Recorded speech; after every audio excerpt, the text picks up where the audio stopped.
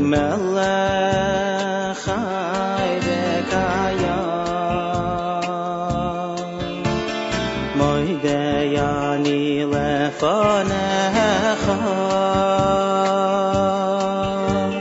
melech chai v'kayam moidei ani lefanecha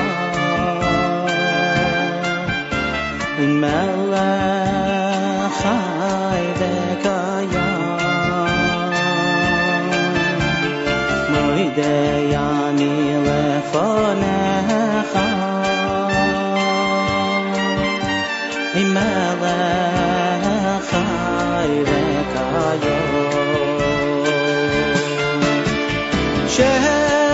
shechazart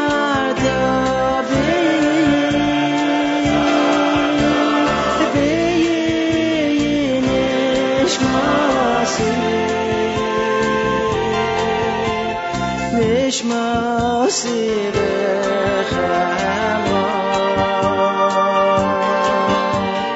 Rabbo emunasecha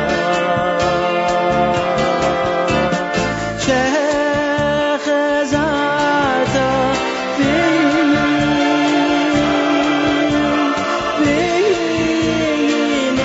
nishmasi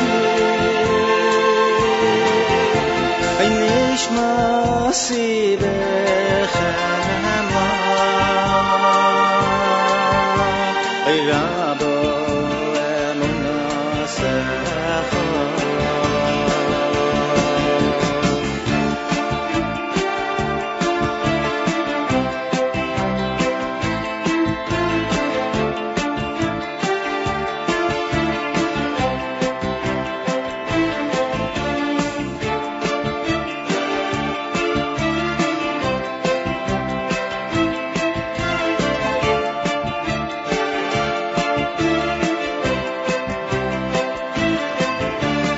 moidei ani lefanecha melech chai v'kayam moidei ani lefanecha melech chai v'kayam moidei ani lefanecha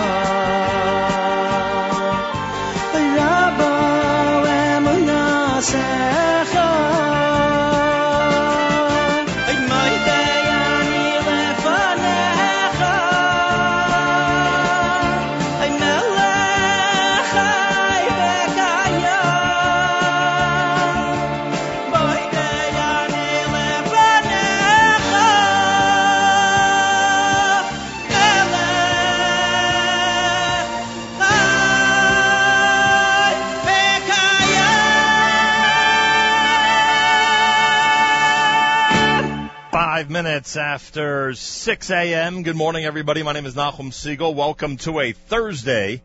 This is your Jewish Moments in the Morning radio program, and we've done programming and radio shows over the last 30-plus years in a whole host of interesting locations. I was thinking, ZK, early this morning about some of those. We've been at the Western Wall. We've been inside the Knesset. We've been in one of the largest sports venues in the entire country when the Siyum HaShas took place in MetLife Stadium. We have been in a variety of places that are of great interest and certainly could be considered historic venues. And today is one of those days. We are here at the United Nations, a building that always gets mixed reactions from this audience, to say the least.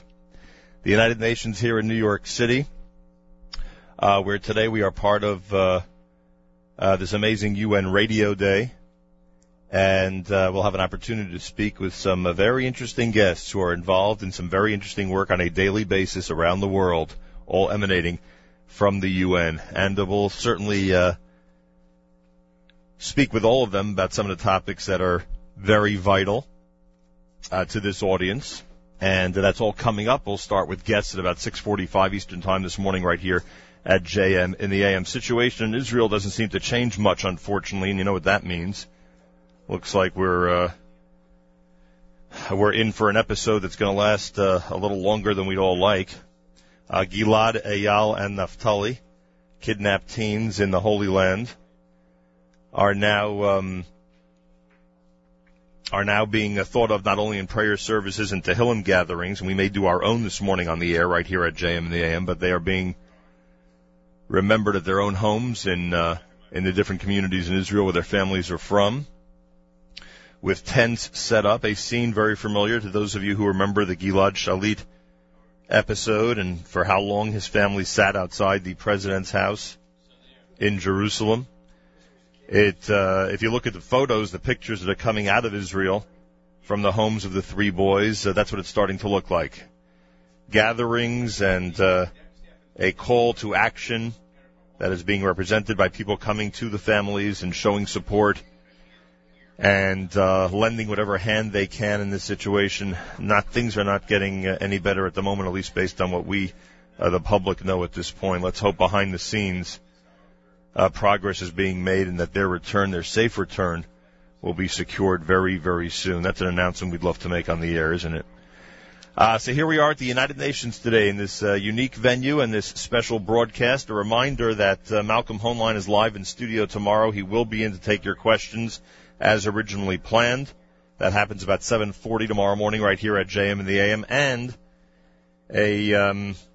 an update of sorts. We've been quite critical, to say the least, of certain government officials in this country who have not played as active a role as we thought they might when it comes to the aftermath of this episode in Israel. We really have no update on that front at the moment, although we will, again, thank and really congratulate Scott Stringer, New York City Controller, who gathered with a variety of public officials and community leaders yesterday to express outrage about the situation in Israel. That's a scene that I believe, and many believe, in our community should be duplicated many, many times in the New York area and in Washington. We'll see if any public officials go ahead and duplicate what was done yesterday at 1 Center Street. More coming up 9 minutes after 6 a.m. on this special Thursday morning. We are at the United Nations. It's JM in the AM at 91.1 FM, 90.1 FM in the Catskills, Rockland County at 91.9 on the FM dial, and around the world on the web, jmintheam.org.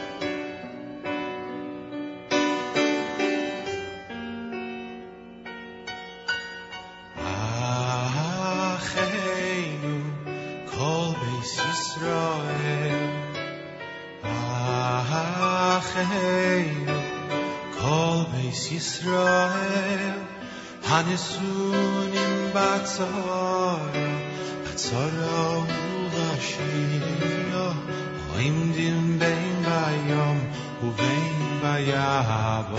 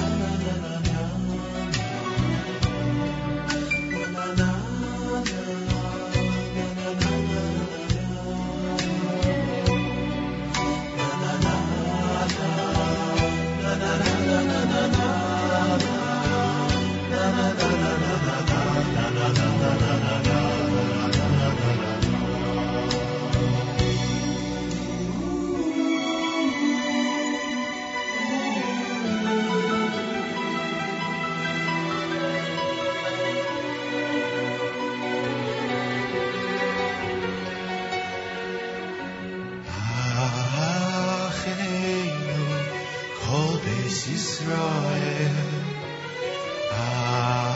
Acheinu Kol Beis Yisrael Hanesunim Batzara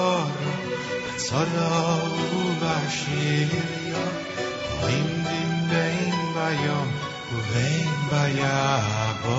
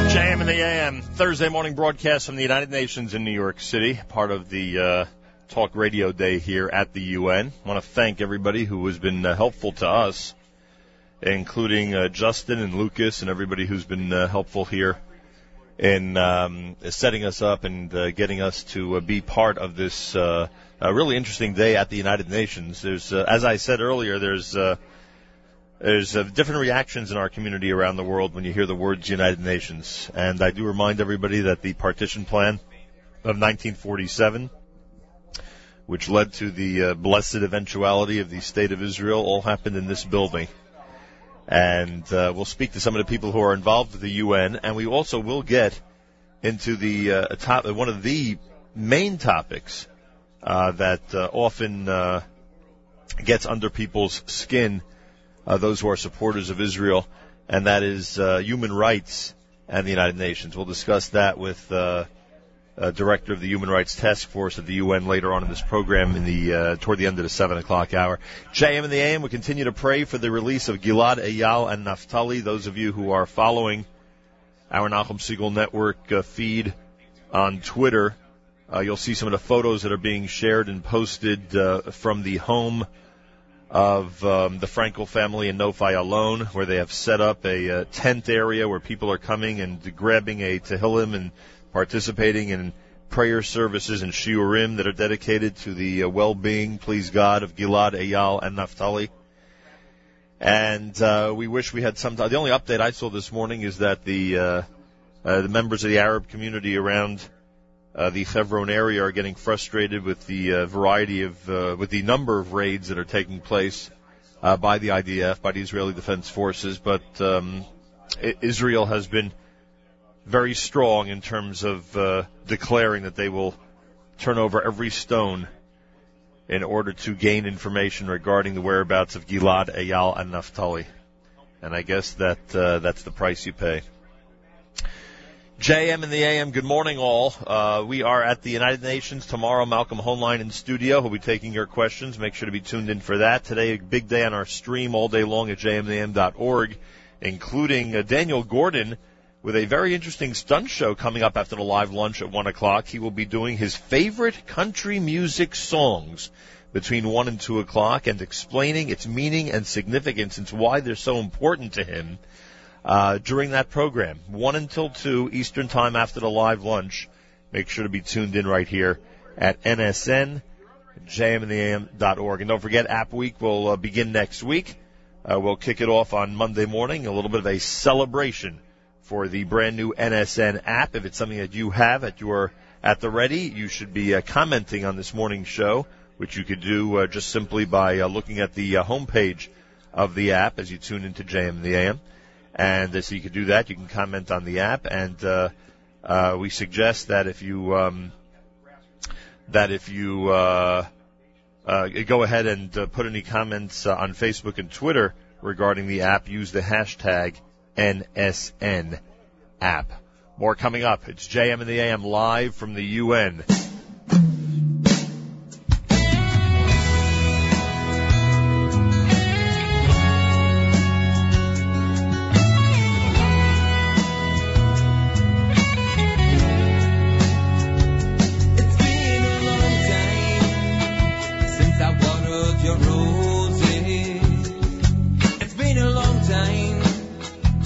Since I spoke of Moses, it's been a long time. Since I flew to ya, it's been a long time.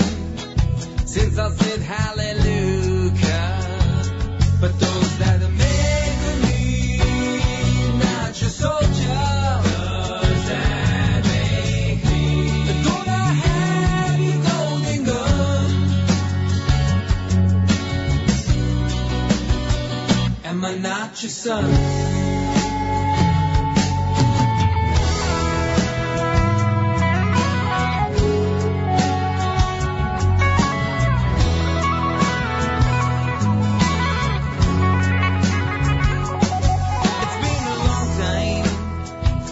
I rode in your limo. It's been a long time since I drank with Pinto. It's been a long time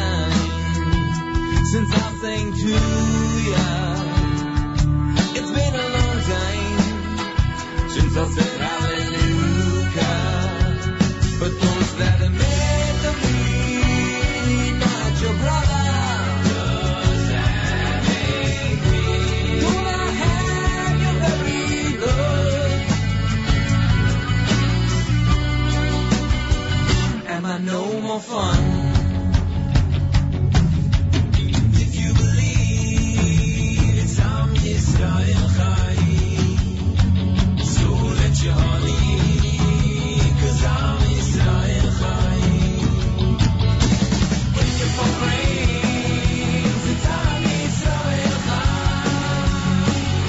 So get up and sing, 'cause Am Yisrael Chai. If you believe it's Am Yisrael Chai, so let your heart lead, 'cause Am Yisrael Chai. If you for brains, it's Am Yisrael Chai.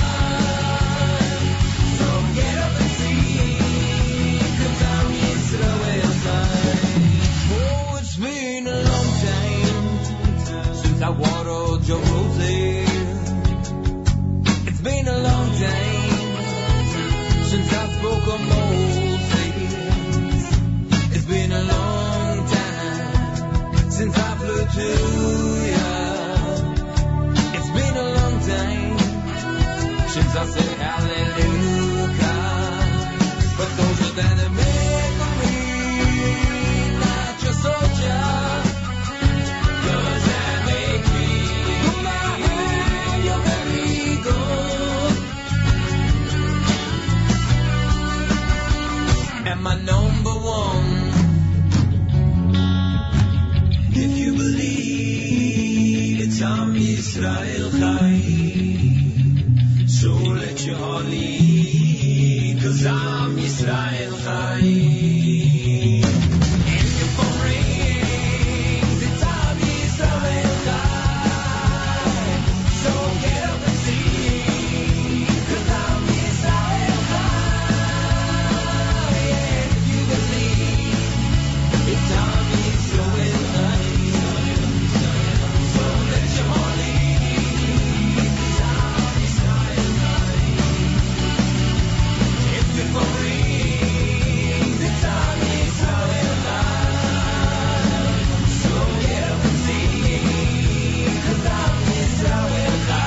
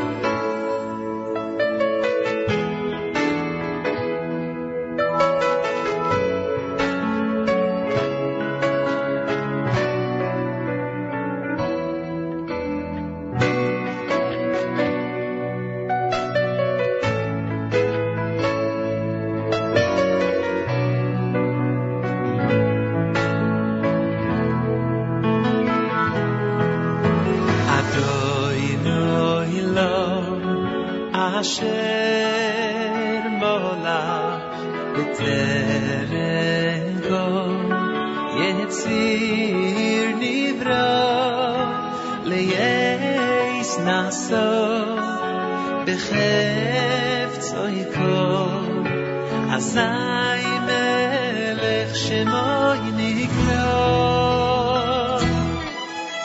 Adoi Adoi lo Asher molach b'terenko yetzir nivra leyeis naso oy b'chefzoiko azai melech shemoy nikra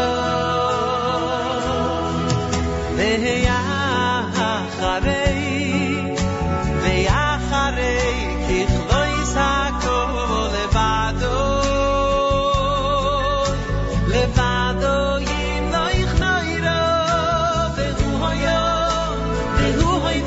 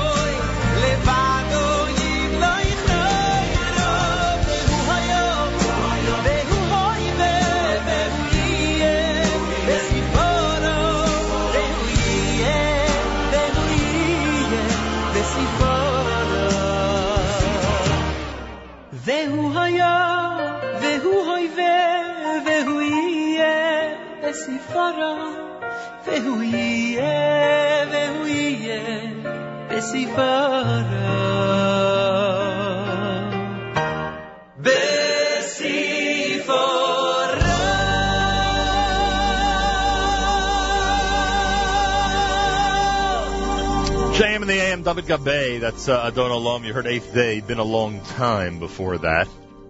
Here we are on a Thursday morning broadcast, 6:33, 27 minutes before the hour, and I thank everybody for tuning in around the world.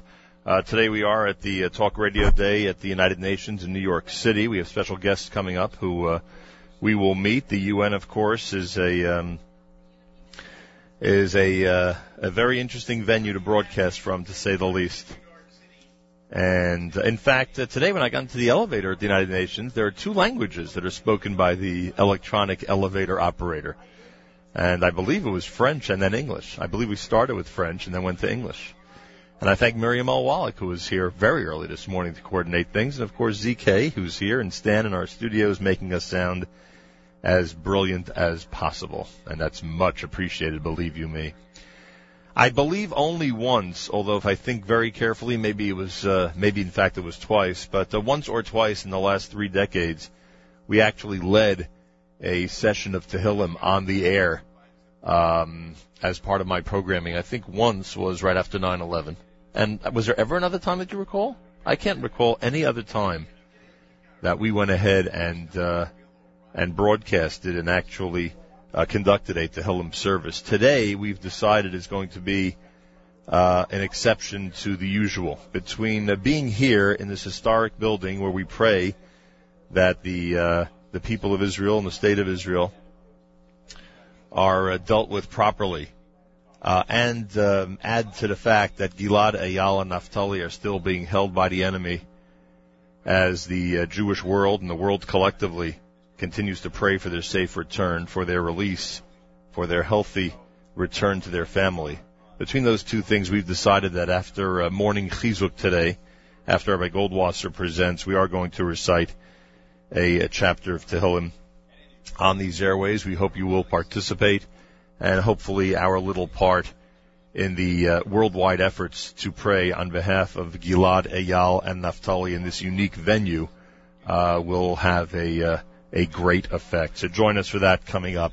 JM and the AM, we'll speak to some of the folks here at the United Nations, and plenty more happening between now and 9 a.m. Keep it on the app all day long so you can hear our stream at the brand new NSN app on your Android or iPhone. And, of course, until 9 o'clock, keep it here at 91.1 FM, 90.1 FM in the Catskills, Rockland County at 91.9 on the FM dial, and around the world on the web, jmtheam.org.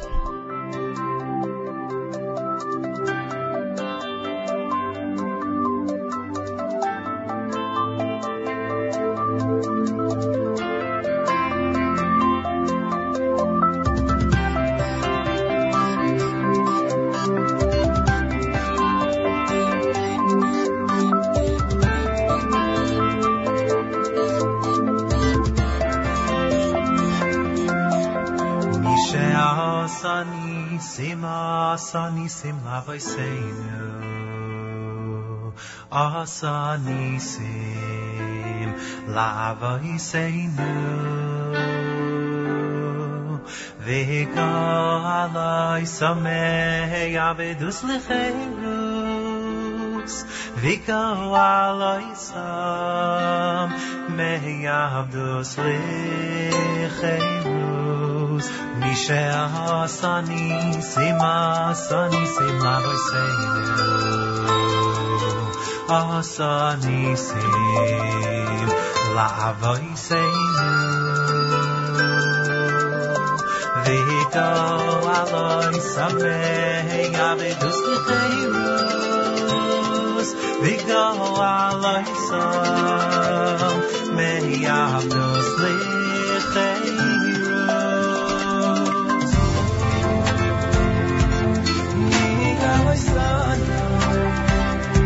I saw you before.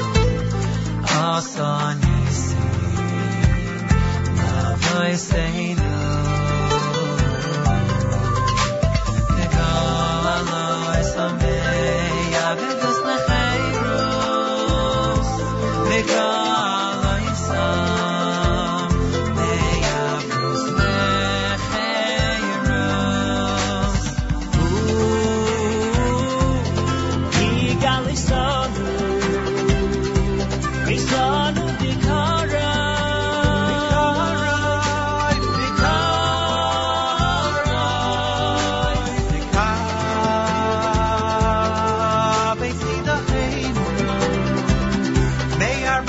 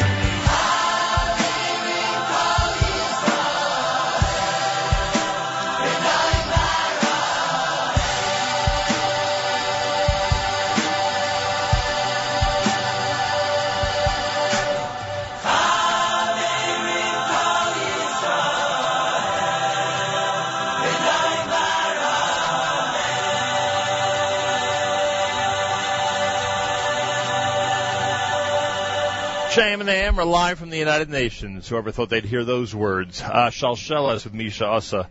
Miriam Al-Wallach is here. Good morning, Miriam. Good morning, sir. How are you? All right. Your feelings as you walked into this building and knew that you were participating in Talk Radio Day here at the United Nations? I think it's pretty incredible.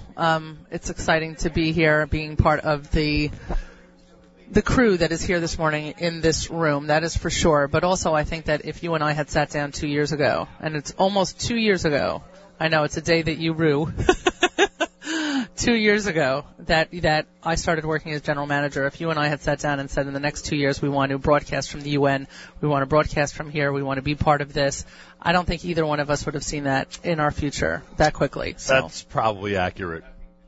For that alone, I thank you. Mark Zamek is here at JM in the AM. And headset.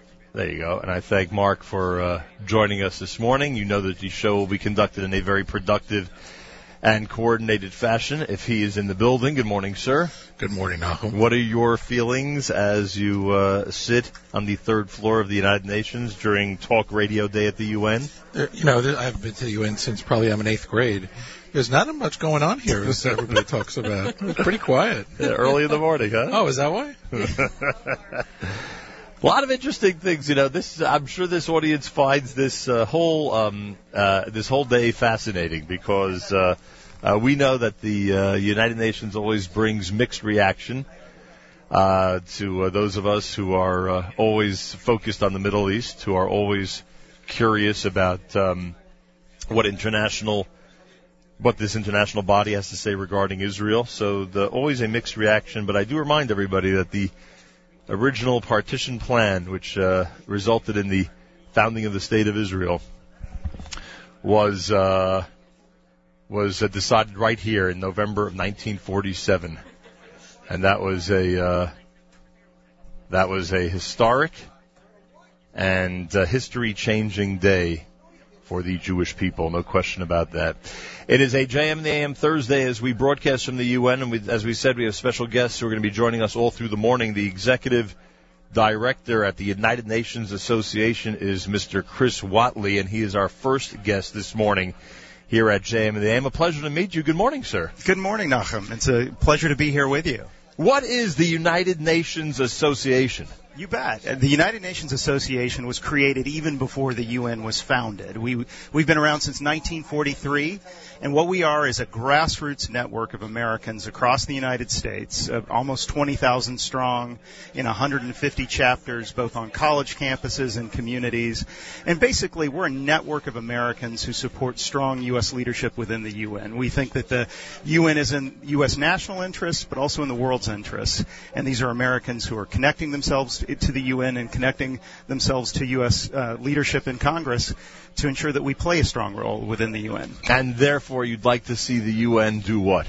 We believe in the mission and basic premise of the UN and the pillars of activity that it carries out in peace, in human rights, in development and humanitarian response. We think that the role it plays in those core pillars advance our own national interests, but also advance our values as Americans. All right. I would think that, and you mentioned college campuses, and obviously everyone always wants youth involved in any movement for good reason. The enthusiasm of youth and the idealism of youth goes a long way, to say the least, and could certainly affect change in this world. But I wonder how many of the members of the youth of this country are skeptical when it comes to these issues, and wonder about their involvement in UNA or in the UN in general is going to actually make a difference out there. Well, it's a really good question, Nachum. And actually, when you look at youth attitudes towards the UN, it is a really hopeful story. Oh, that's good. Overall, over 70% of Americans support U.S. engagement within the UN. Now, some of those Americans may wish that the UN was doing a little more of something or a little less of something, but over 70% of Americans believe that a strong U.S. role in the United Nations is in our interest. It's even higher for young Americans, for millennials. And I think that when you look at the young people today, global engagement, global citizenship, a sense that our connections to the rest of the world enhance us as opposed to subtract from us. That's just assumed. It's certainly assumed for my young kids, my 11-year-old and my 6-year-old, and I think even more so for the 19-year-old who's in college today. You mentioned that you and the organization in general are big supporters of the peacemaking role the United Nations has. Certainly. For this audience, that's got to be one of the most sensitive and interesting topics. We speak to an audience every day that's very concerned about Israel, so the UN is like Certainly.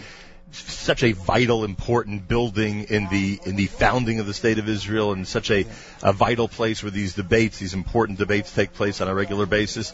And in addition to that, of course, our youth very often is protesting against the UN if they're doing something that, we see as challenging to Israel. So it must be a very delicate balance as you're trying to juggle the attitudes and activities of hundreds of countries in one place to keep an even keel. Sure, and as you mentioned, the UN is an imperfect institution, and it is understandable that constituencies around the world, young people here in the United States, young people in Israel, if they see something in the UN system that they have an issue with, whether that's the preponderance of resolutions, country-specific resolutions at the Human Rights Council that deal with Israel and the unfortunate bias in many of those resolutions, but at the same time, the UN is doing this fantastic work in its core peacemaking function in places that we all care about but perhaps don't take as much time to focus on. Give me one example where they've really made tremendous progress in that area. You bet. I started my career running development assistance projects in sub-Saharan Africa. One of those places was in Liberia in the midst of the Civil War in the 1990s. Scary place. I depended on peacekeeping for my personal safety. I saw the heroic work of UN frontline workers, be they those who are providing logistic support to the peacekeepers, the UNDP workers, the folks from UNICEF who are working both on child health and education. I saw the core work that the UN was doing, but it was a terrible time for Liberia. Liberia is in a much more hopeful place right now. It's a story of the success of UN peacekeeping, which is a completely different kind of peacekeeping role that it played 20 years ago. You have almost 120,000 peacekeepers around the world who are providing stability in some of the most fragile, some of the most conflict-prone, some of the most dangerous corners of the world, and they're turning the corner in places like Liberia. And I'm so glad they're doing it. It's in our interest as Americans, and they're there in Mali playing a peace-making role that has pushed an Al-Qaeda affiliate out, an Al-Qaeda affiliate that had killed Americans using Mali as a staging area. It's directly in our national interest, but it's a story that isn't told that often. To the extent we think of peacekeeping, we might think of something from the early 80s or even going back into the 60s, maybe Cyprus, where you have a mission that's been there for forever and it's a fairly stable peace. And or UNIFIL and border patrols and all these controversial issues. Certainly, because you have the longest-serving peacekeeping missions are those small missions that are right around Israel's borders. Right, and from our perspective, we always wonder if they're effective or harmful to the whole situation. And those are fair questions to ask. But as we ask them, let's also think about the 100,000 refugees that are at the airport right now in Bangui, Central African Republic, that are dependent for their personal safety on the deployment of the peacekeeping mission that's just been approved. I mean, we're talking about a country that is on the tipping point of genocide. Right. Certainly an issue that resonates with the American people, with your listening audience, with all of us. And as you look at the role of the UN around the world and the role of peacekeeping, it's fair to ask questions about the effectiveness of various missions, including those around the borders of Israel. Correct. But let's focus on the core things it does, and let's focus on its successes in Liberia and the critical role that it's going to play in Central African Republic, and advancing our values in protecting us against threats that emanate from those fragile ends of the world, but also in advancing our values by forestalling genocide in a place like Bangui. Chris Watley with us, Talk Radio Day at the UN. He's from the United Nations Association. I'm so glad that, and I'm sure plenty of people listening are glad to hear you say that all these are legitimate questions and that it's a very complicated situation and nobody wants to be told that it's cut and dry. I think that's sometimes what the reaction we get from our community is when resolutions come out, especially on the issue of human rights, and it seems to us like a decision has been made, that it's a good thing or bad thing, and the argument on the other side has not always been heard. So it's nice to hear you say that. I think the quote of this conversation might be about the imperfection, though, in this building, something that you and others who work here are willing to admit. We're not in a perfect system. The UN obviously was founded with plenty of ideals and with a lot of idealism, but it is a very complicated world, and obviously things don't go exactly according to plan. But nonetheless, we wish you continued success working with the United Nations Association. Thank you. It's my great pleasure to be with you now. Is there a specific college campus or a specific area of this country that's more active than others that you would cite? Well, I would say that we certainly have a lot of chapters around here, around the New York area, because the UN is in your blood right. if you're in the greater New York area. But even in the middle of the country, we've got chapters in Birmingham, Alabama. Can you imagine? There are Americans who show up at public fairs in Birmingham, Alabama, to talk about the importance of the UN to U.S. national interests. With concern about what's happening outside the United States. Yes, without doubt. And I think I have great confidence in the American people. And I think that there are great people out there in Nebraska and Oklahoma, beyond the coast, who care about the role of the United States in the world, who recognize that the United Nations is in our interests, that it advances our interests and our values, and the interests of our allies like Israel. May be imperfect, and there are plenty of areas that we need to work more with the UN to improve.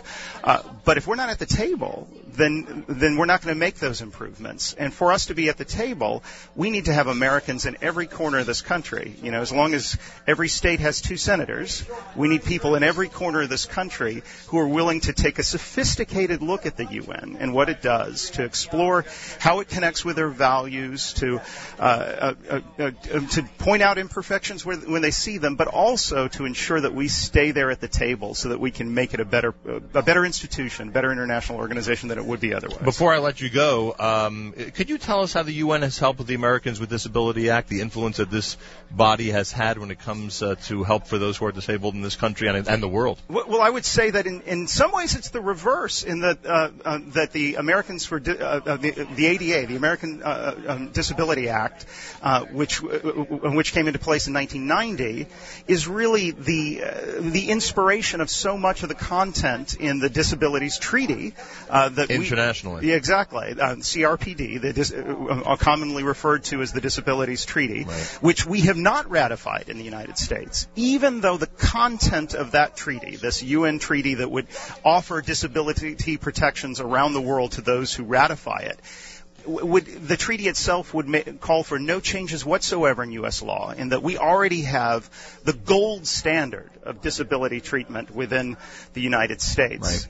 Right. And I've personally dealt with this. Working in places like South Africa. I was working on a project there in their political transition. We brought over a great Israeli legal scholar, unfortunately passed away, Daniel Elazar, who was providing advice on the constitution formation process in Israel. Well, he had suffered polio as a child. Mm-hmm. We had to get Mandela's security detachment to carry him into the parliament because there was no access into South African's parliament itself. Something like the Disabilities Treaty would enable us to have access in places that we take for granted as Americans and would not violate our sovereignty, wouldn't cause any changes in U.S. law whatsoever, but would offer protections that we take for granted in other corners of the world that our veterans could benefit from and anyone suffering a disability could benefit from. Some good things happening here. Yes, without doubt. A real pleasure to meet you. Thank you, Chris Whatley. It's my great pleasure. Thank you very much. From the United Nations Association, Chris Whatley is here. He's executive director of the group since the middle of 2013, and I thank you very much for being here today. That was great. We're at the UN. It's Talk Radio Day at the United Nations, and we are here today meeting some very interesting people who do some very interesting work around the world, and I loved some of the things he said about the United Nations relationship with Israel and the perspective that many people should have. And I think that may be one of the problems, is that when there's a definitive resolution, a definitive comment that comes out of the UN that is critical of Israel, I think often we get the impression that there's no other side or no other perspective in this building. But as Chris just told us, he believes that is not the case. JM the AM getting set to wrap up hour number 1 on this Thursday morning. Should we try our news from Israel? I guess we should try it. We'll do that coming up next if you keep it here at 91.1 FM, 90.1 FM in the Catskills, Rockland County at 91.9 on the FM dial, and around the world on the web, it's jmandtheam.org.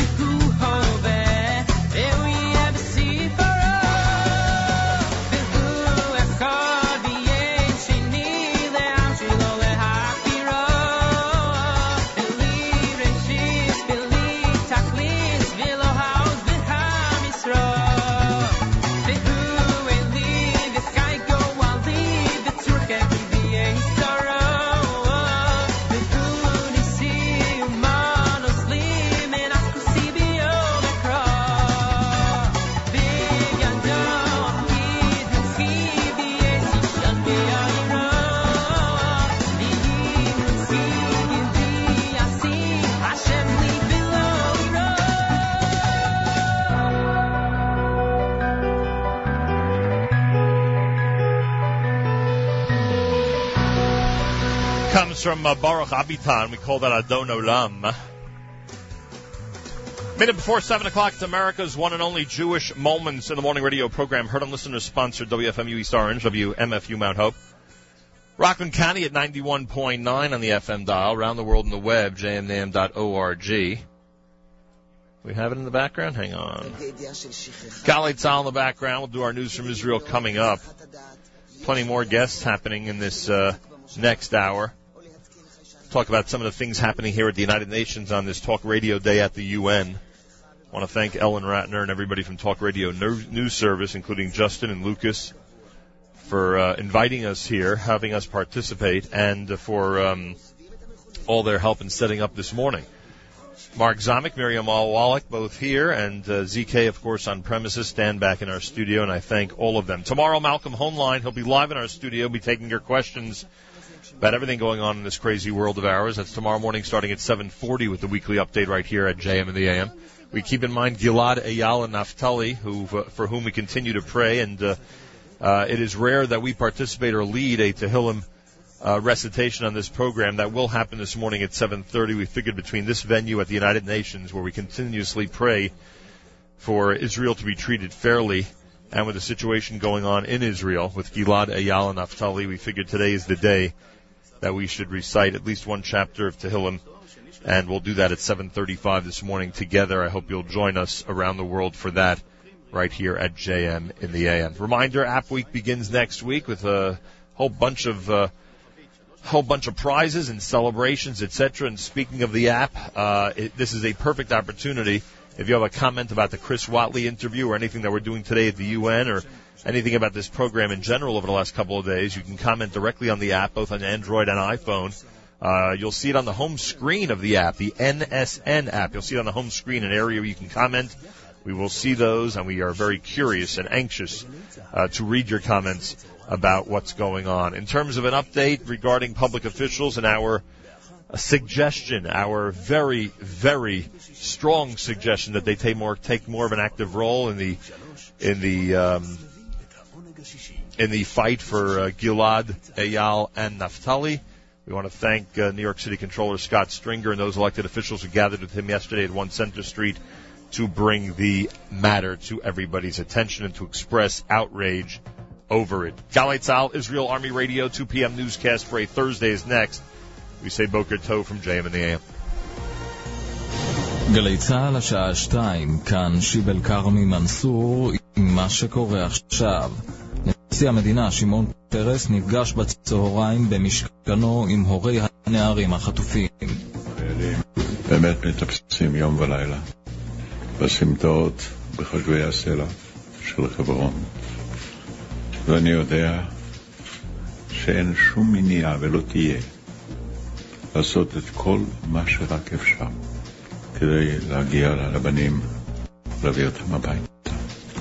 בתוך כך נמשכת הסערה בעקבות דבריו של הרב דוב ליאור, שאמר כי הסיבה לחטיפה היא החקיקה האנטי-יהודית לדבריו של ממשלת ישראל. בנו של הרב יאיר וחבר הכנסת אלעזר שטרן, שיזם חוק להקלות בתהליך הגיור, דיברו בתוכניתנו מצד שני עם יועז הנדל וספי עובדיה. הרב ליאור לא אומר שהחטיפה קראה בגלל חוקים או מתקפת חוקים.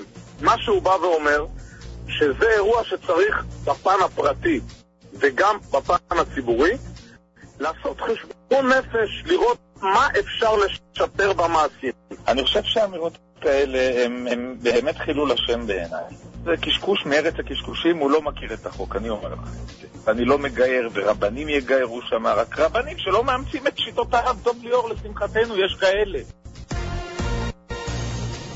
שרה לוי, בת 12, ואחיה ישי, בן 10, הם שני הילדים שנרצחו על ידי אביהם במושב ישרש. כך הותר כעת לפרסום. מעצרו של האב הוארך היום בשבוע. עורך דינו מטעם הסנגוריה הציבורית, רן אלון, אמר לכתבנו שמואל מוניץ, אבקש לשלוח אותו להסתכלות. החשוד להבנתי הוא שרוי בתוך עולמו הפנימי, קשה מאוד לתקשר איתו, קשה לקבל ממנו איזושהי גרסה סדורה. ההתרשמות שלי שמצבו מצריך בדיקה פסיכיאטרית. מעבר לכך, רק לאחר אם וכאשר יוגש כתב האישום, לאחר שאני אלמד את החומר כולו, נוכל לבדוק את הדברים לעומקם. ראש השב"כ לשעבר, אברהם שלום, הלך לעולמו בגיל 86. כתבנו טל אברהם. אברהם שלום כיהן כ6 שנים כראש השב"כ. הוא נאלץ לפרוש מתפקידו בעקבות פרשת קו 300. שלום היה גם ראש אגף במוסד, ובין השאר היה סגן מפקד מבצע חטיפת אייכמן. הלווייתו תתקיים ביום ראשון. בעיראק אומרים שחמושי הארגון הסוני הדאעש המזוהה עם אל-קאידה הוציאו להורג את השופט שגזר עונש מוות על סדאם חוסיין. כתבנו ג'קי חוגי. לפי ידיעות שטרם אושרו, עצרו אנשי הארגון את השופט הכורדי ראוף עבדל רחים ורצחו אותו כנקמה על העונש שגזר על נשיאם. השופט בן 73 הוא יליד העיירה חלבצ'ה שהותקפה בגז חרדל בידי כוחותיו של סדאם במלחמה עם איראן. אנשי דאעש הם סונים, קצינים וחיילים לשעבר בצבא סדאם, שפועלים להחזיר לעצמם את רסן השלטון. ספורט, גיא גודס מונה למאמן מכבי תל אביב בכדורסל. עורך חדשות הספורט עידן קבלר.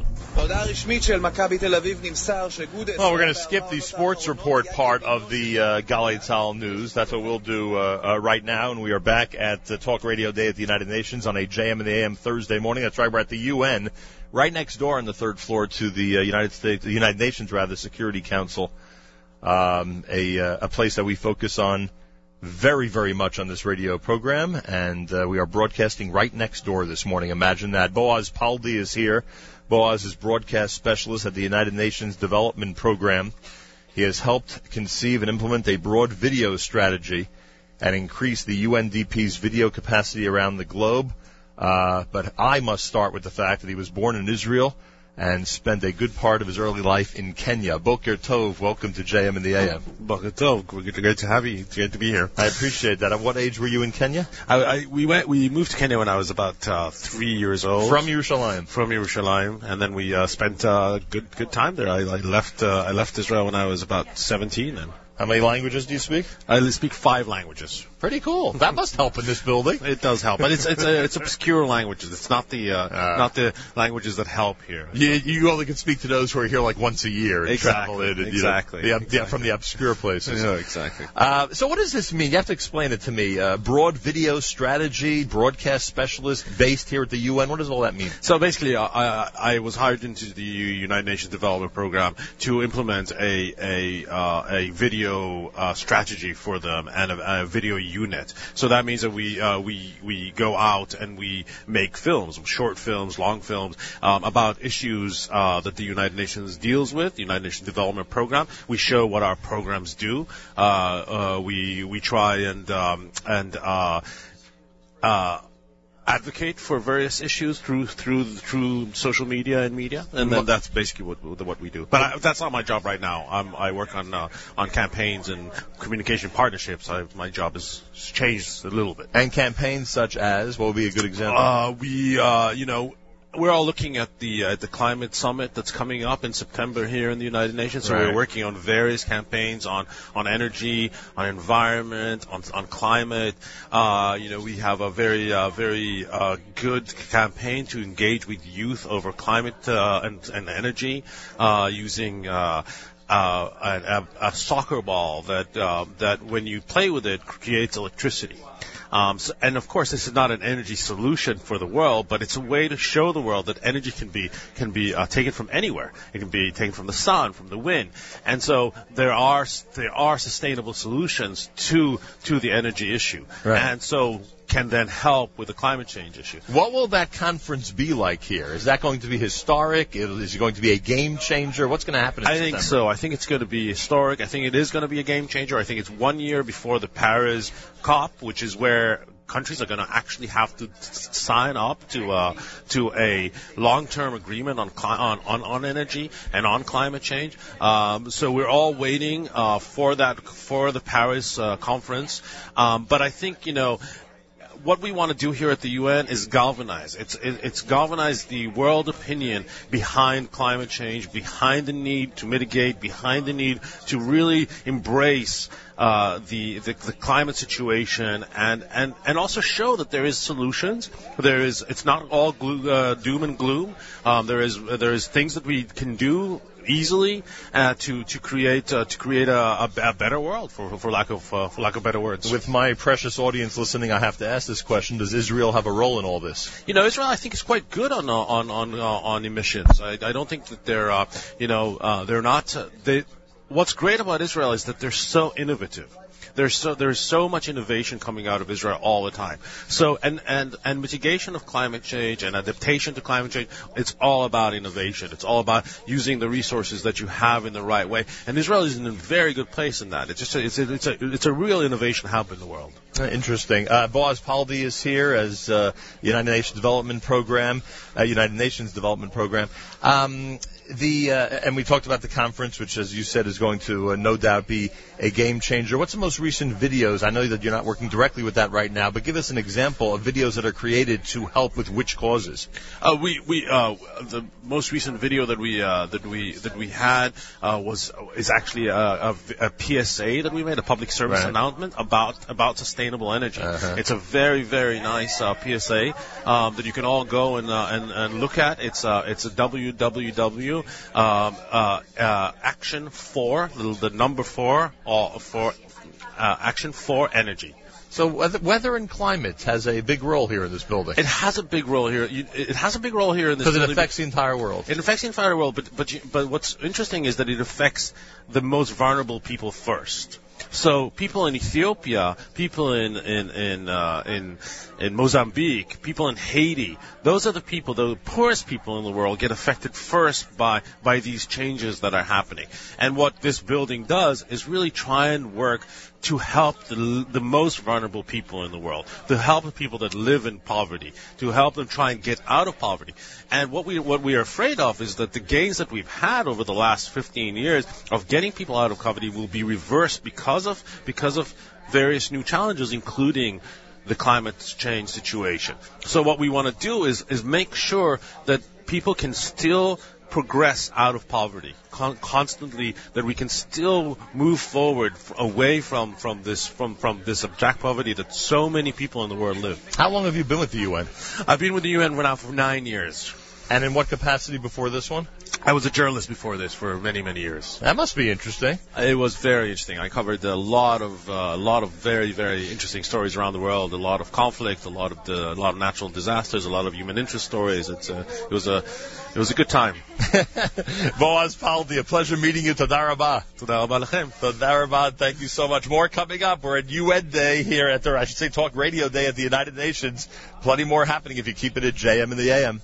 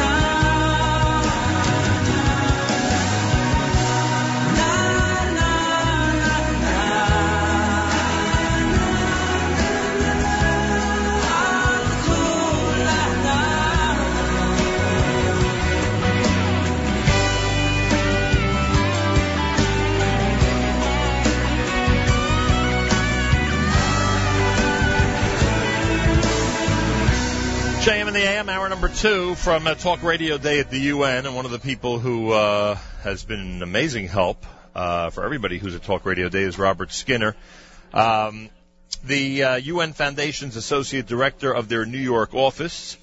Robert Skinner, welcome to JM in the AM. Great to be here, and thanks for joining us here at Talk Radio Day, our 8th annual Talk Radio Day at the United Nations. I'll tell you, it's interesting because you wonder about the effectiveness of a day like this. I've already learned a lot in the first hour, frankly. Yeah, I certainly hope it's effective, and I think it has been over time, or otherwise we'd be making a mistake to do it 8 years in a row. But you get my point. No, exactly. We really feel like we're reaching audiences that don't normally hear directly from United Nations officials, who you may pick up their news, obviously from a number of sources, including your show, I'm sure, right.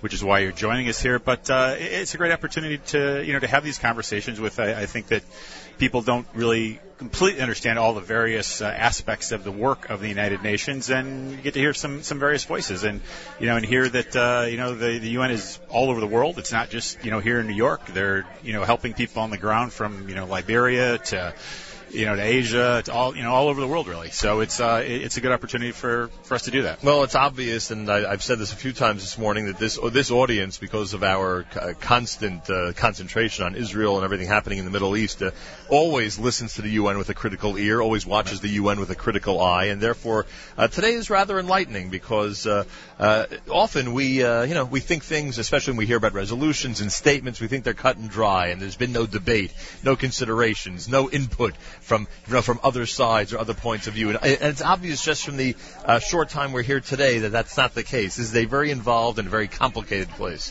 Yeah, it is. And I think, again, one of the reasons we like to do this is to be able to explain, and maybe simplify some of the complicated aspects of the United Nations. I mean, as you said, a lot of the news that comes out of here is what's happening in the Security Council, right. What the member states are doing, the debates, the high-level diplomatic discussions that are taking place between the global powers around issues, and really a lot of what the UN itself, the UN staff, and from the Secretary General on down, is focused on actually doing the work on the ground around the world, providing food in Syria, trying to manage a situation in Iraq right now as there's a new flow of refugees in an already, troubled area, trying to deal with the humanitarian crisis in the Central African Republic, trying to quell the fighting in South Sudan. So, it's the United Nations, as we think about it, the United Nations Foundation is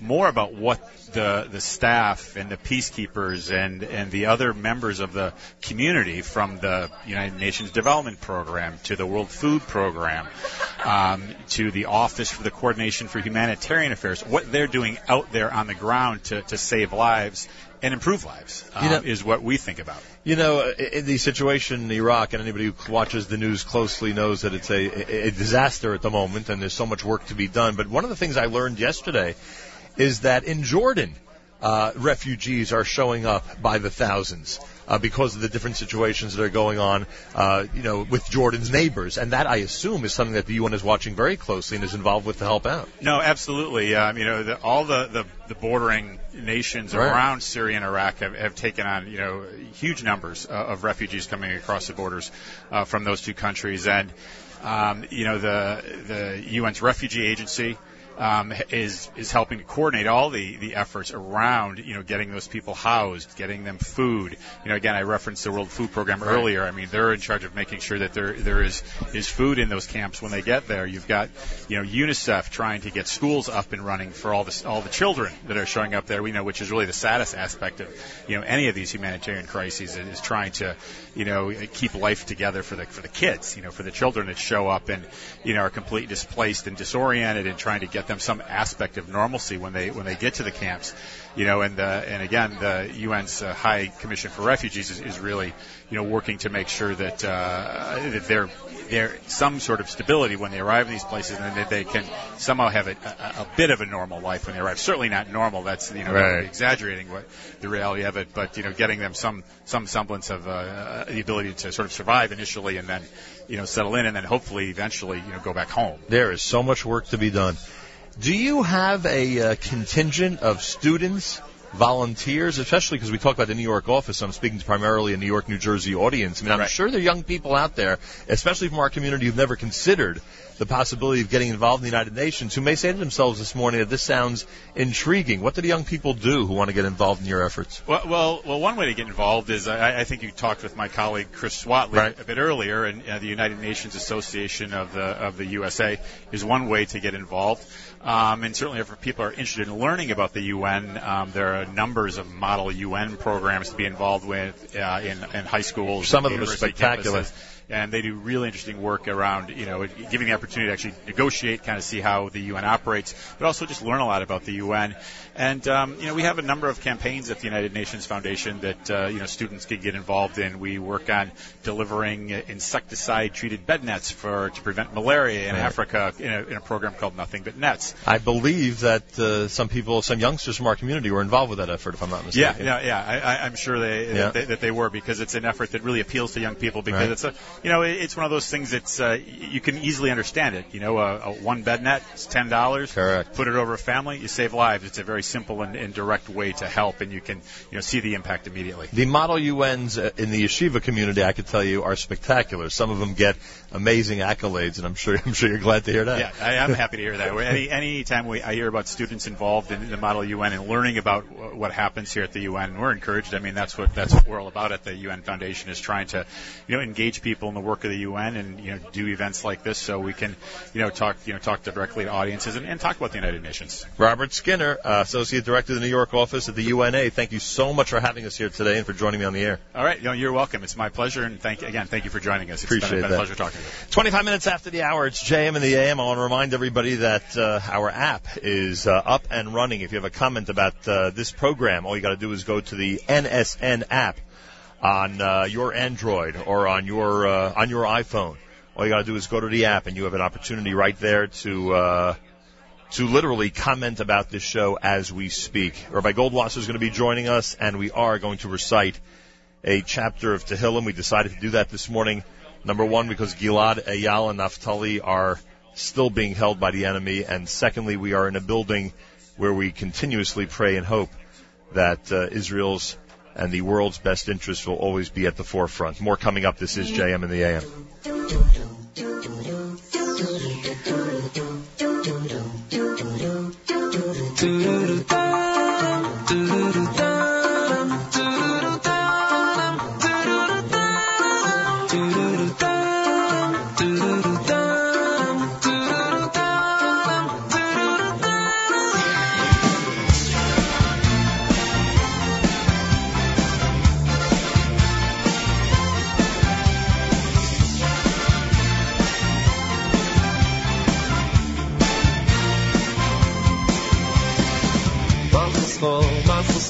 Malchus kol oilomim וממשלתך בכל דור ודור Malchus kol oilomim וממשלתך בכל דור ודור Malchus kol oilomim וממשלתך בכל דור ודור Malchus kol oilomim וממשלתך בכל דור ודור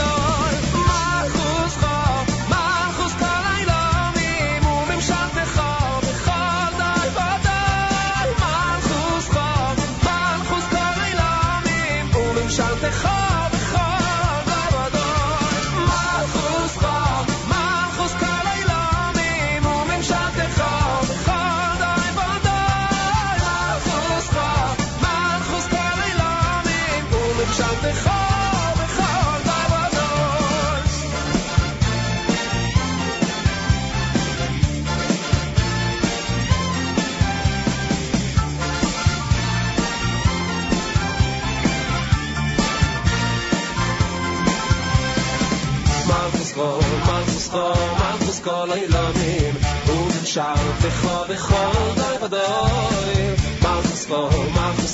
Malchus kol oilomim וממשלתך בכל דור ודור Malchus kol oilomim וממשלתך בכל דור ודור Malchus kol oilomim וממשלתך בכל דור ודור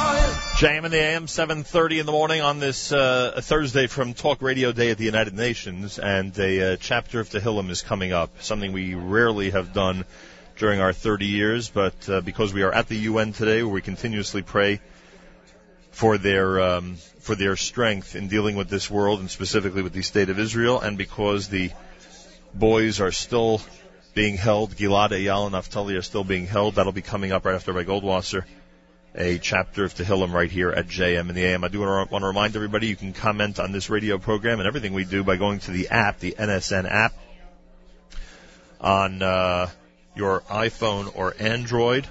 Make sure you have the NSN app. And I do remind you that Malcolm Homeline joins us tomorrow morning with your questions, 7:40 tomorrow morning in studio, about the news of the day and all the things that are happening right here at JM in the AM. We're at the United Nations. Rabbi David Goldwasser's words, of Zebin of Yosef Alevi. Here is Rabbi David Goldwasser with Morning Chizuk. One of the chapters of Tehillim that people throughout the world are reciting in unity is Kapitel Kuf Lamed, Shiramalos Mima Makim. We call out to you from the depths. We are talking about two types of depths. One is the depth of the Shechinah in Golus. The second is the depth of Klal Yisrael in Golus. Mima Makim means that we have reached such a depth that we need to call out to Hashem with all of our might. As the Rambam says in Hilchos Tanis, at a time of tsar, we call out to Hashem and we cry from the depths of our heart.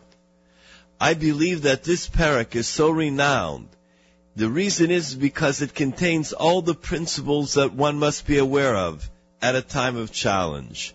Hashem Shema V'Koli. Hashem, hear my voice, my supplications. It means that we realize the situation that we're in, and we plead as an Eved supplicates to his master, asking for pure rachamim, for mercy at this time. Im avonos tishmor ka. If Hashem would take into account our averos, then who would be able to stand? This is founded on the principle of ein yisurin b'lo avon, that there is no pain without transgression. We realize that the things happening in the world is a result of averos. The root of all evil is because of iniquity. At this time, we are compelled to engage in some deeper thinking, to understand our responsibility to do tshuva, to repent, and come closer to Hashem. This is, as the Ramchal explains, that there is a neshama klolis, a general soul, and a neshama pratis, a specific soul. The neshama pratis is the neshama within each and every one of us. The neshama klolis is the general neshama of Klal Yisrael. When Klal Yisrael is judged, we realize that our destinies are inextricably bound. Because of this, we understand that it is not something that's happening to 3 families or 3 young men, but it is a situation that each and every one of us is experiencing. Kimcha slicha leman tivorei. This underscores that Hashem is merciful and gracious. He extends a hand to those who have done wrong. We know that Hashem is the only one to whom we can turn for pardon and forgiveness. Kivisi Hashem kivso nafshi. We hope to Hashem, no matter how difficult and challenging a situation is, no matter what the odds are, we have full faith and trust in Hashem. Rabbi Yisrael Salanter said, Kol zaman she'adam chai, yesh lo tikva. As long as a person lives, he has hope. Nafshi la'Hashem yishom la'boiker. Our nefesh waits for the morning. This is an allusion to the Gula Shalema, the dawn of a new era. Yachel Yisrael el Hashem. Hashem wishes to redeem us from the hands of our enemies. Like it says, Peroikyas Anoch, Mipumar Yevasa. Redeem your nation from the mouth of the lion. V'hu yifteh es Yisrael, mikol avanosav. We trust in Hashem that He will redeem us from our wrongdoings, which will clear the path for the Yeshua, for Besuros Tavos Bekarov, for the news which will cause the entire world to celebrate. This has been Rabbi David Goldwasser, bringing you Morning Chizuk. I want to thank Rabbi Goldwasser for concentrating on Tehillim chapter 130 as we continue to pray for the release of Gilad, Eyal, and Naphtali. This is unusual for us, but today we're doing it. We are going to recite chapter 121. We invite everybody around the world to participate with us. Hopefully the power of prayer will not only bring Gilad, Eyal, and Naphtali safely back to their homes as soon as possible, but in addition to that, we are at the United Nations today where we continuously pray that the interests of the United States and Israel are always sought after and are considered greatly on every important day that happens in this building. We're at Talk Radio Day at the United Nations. Please keep that in mind as we say this chapter of Tehillim, and of course Gilad, Eyal, and Naphtali, keep them in mind as we recite chapter 121. And please participate around the world with us at this time.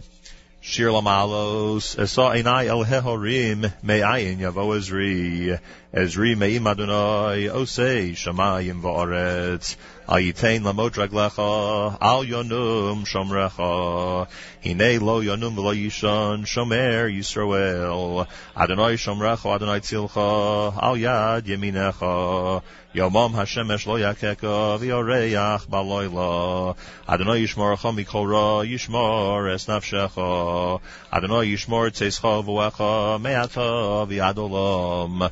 A song of ascents. I lift up my eyes to the mountains. Where does my help come from? My help comes from the Lord, the maker of heaven and earth. He will not let your foot slip. He who watches over you will not slumber. Indeed, he who watches over Israel will neither slumber nor sleep. The Lord watches over you. The Lord is your shade at your right hand. The sun will not harm you by day, nor the moon by night. The Lord will keep you from all harm. He will watch over your life. The Lord will watch over your coming and going, both now and forevermore.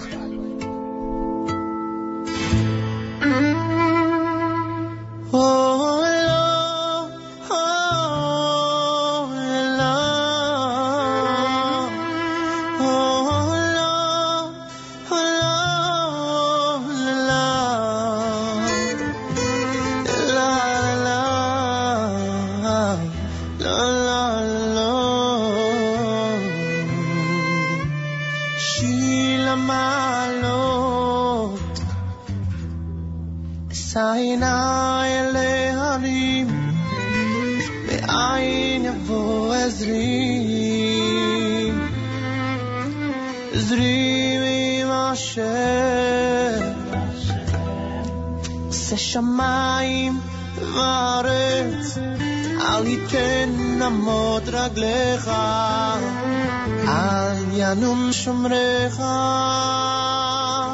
Hine lo yanum v'lo yishan, shomer Yisrael. Hashem shomrecha, Hashem tzilcha, al yad yeminecha. Yomam Hashemesh lo yakeka v'yareach balayla. Hashem yishmorcha mikora, yishmor et nafshecha.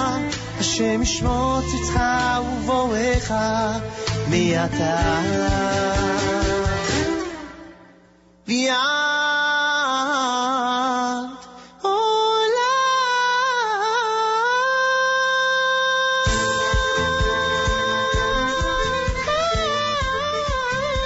JM in the AM. Let us hope, in fact, that our prayers are answered and Gilad, Eyal, and Naphtali are returned safely to their homes ASAP. We're here at the United Nations, a building that we focus on very often, and today we get to meet on this UN and this Talk Radio Day at the United Nations some very interesting people. Flora Sutherland is with us. Flora from the United Nations Mine Action Service joined the UN Mine Action Service back in 2008, spent 3 years in Afghanistan. She was responsible for raising awareness and support for the country's landmine clearance program. An honor to have you here at the show. Good morning. Good morning. Thank you. This has got to be one of the most high-profile international topics of the last, many decades. And these are, I guess, any area of this globe that has gone through any significant war is one that would be suffering from a landmine problem in its aftermath, correct? Yeah, landmines are an issue for many conflicts, although now they're really going down in how much they're used, which is a great success of the International Mine Ban Treaty. However, even if landmines are not used in a conflict, anything that is dropped on the ground or fired that doesn't explode on impact, which is approximately 10% of most explosives, it remains dangerous. So we talk about explosive remnants of war, which are all the little bits of explosives that are left behind from rockets and other heavy weapons that if a child comes across them, they can explode and kill them or injure them. And actually, in Afghanistan, they are now injuring and killing more than landmines. So there's always like a big challenge after any war. So they may not be landmines, they act like landmines. Exactly. And you spent all this time in Afghanistan. Is that one of the areas of the world that is suffering the most from this? I mean, what other countries, not to minimize the importance of it by listing them like this, but what other countries are like Afghanistan suffering from this problem? Well, actually, Colombia, where we also have a program, has the second highest number of victims from landmines, and so Colombia, South America? Yeah. Yeah. We don't usually the common man doesn't usually associate landmines with that area of the world. Yeah, no, I mean they are definitely very badly affected, and they have now just started in the last year. One of the big successes of the program is they've actually started clearance, civilian clearance. So rather than it being part of a military activity, some of the demining charities, the international ones that we work with, have actually started destroying landmines in Colombia. So that's been a fantastic highlight for us over the last year. And in Afghanistan specifically, where you spent all that time? Yeah, I mean, in Afghanistan, the clearance, it's the worst affected in the world. In connection to that, it's also the largest landmine clearance program in the world, and huge progress has been made. So since 2002 to now, the number of victims on a monthly basis is 2/3 less. Without the UN, would there be any landmine clearance in this world? Have they been at the forefront of this whole effort and are essentially responsible for the teams that go out at this point? There are a lot of people that we work, a lot of different partners that we work together with, whether it's national authorities and governments or international charities. Right. One of the key roles that we have as UNMAS, as the United Nations, is to coordinate that work. So one of the things we did in Afghanistan was a large survey to identify where the minefields were, but more importantly, what were the priorities? There's so much work to be done. Where do you start? So we actually used data to identify where landmines were killing the most people, where they were blocking the most agriculture, blocking access to schools, and then we would focus the efforts there so that best use was made of the resources we had. We know, many of us know about and read about the role that Lady Diana had in bringing this to the attention of the world. Is there anybody today that has taken on the mantle? Anybody, I don't know, from government, from Hollywood, from any high-profile place that has taken on the mission that she led so strongly? Yeah, I mean, certainly she had a unique role, and after her death, the institution of the Mine Ban Treaty was a huge landmark in the progress towards eliminating landmines. Her son, Prince Harry, has actually become quite active and recently went to Angola to raise awareness there. But it's a different issues now. Are we heading toward a mine-free world, or that may be impossible? We don't believe it's impossible. We literally We're can get to a point. focused on the goal. It's absolutely true. I mean, it's a big goal, and it has to be done community by community, province by province, country by country. But by 2023, it's possible for Afghanistan to be mine-free, and if it's possible in Afghanistan, it's possible anywhere. Wow. Well, an honor to meet you. Flora Sutherland, you and everybody around you does amazing work. You're saving a lot of lives, and I'm sure you know that. I'm a very small part of saving lives, but it certainly keeps us going. Thank you for joining us here today. Great, thank you. Senior Program Coordinator of the United Nations Mine Action Service, Flora Sutherland, here at JM in the AM. More coming up from Talk Radio Day at the UN. We are right next door to the Security Council on the 3rd floor of the United Nations in New York City. And I thank you for joining us at JM in the AM. Don't forget that Miriam Al-Wallach, who's right here, so we'll ask her, has a very interesting program coming up this morning, right after Charlie Harari. Charlie Harari will be on between 9 and 10 on the Nachum Segal Network. And then Miriam Al-Wallach, good morning. Good morning, sir.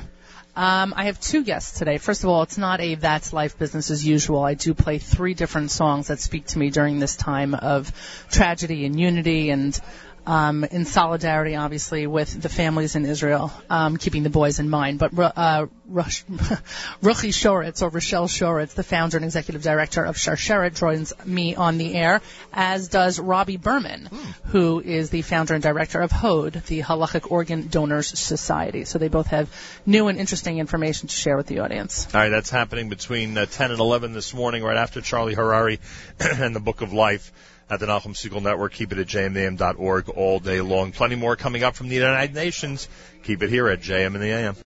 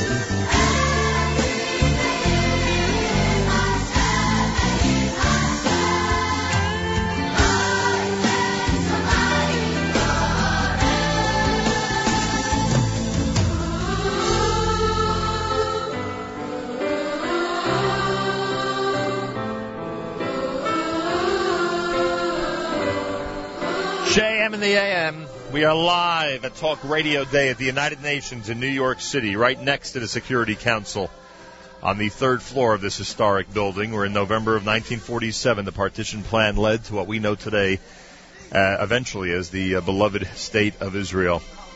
JM in the AM with us is Joshua Cooper. Joshua Cooper from the Leo Nevis Human Rights Task Force, an advocacy group of distinguished citizens knowledgeable and vitally concerned about international human rights and the role of the UN and the U.S. in protecting those rights. It is a pleasure to welcome you to JM in the AM. Good morning. Aloha. It's nice to be here. How long have you been with the UN? I've actually been there for 15 years now. Wow.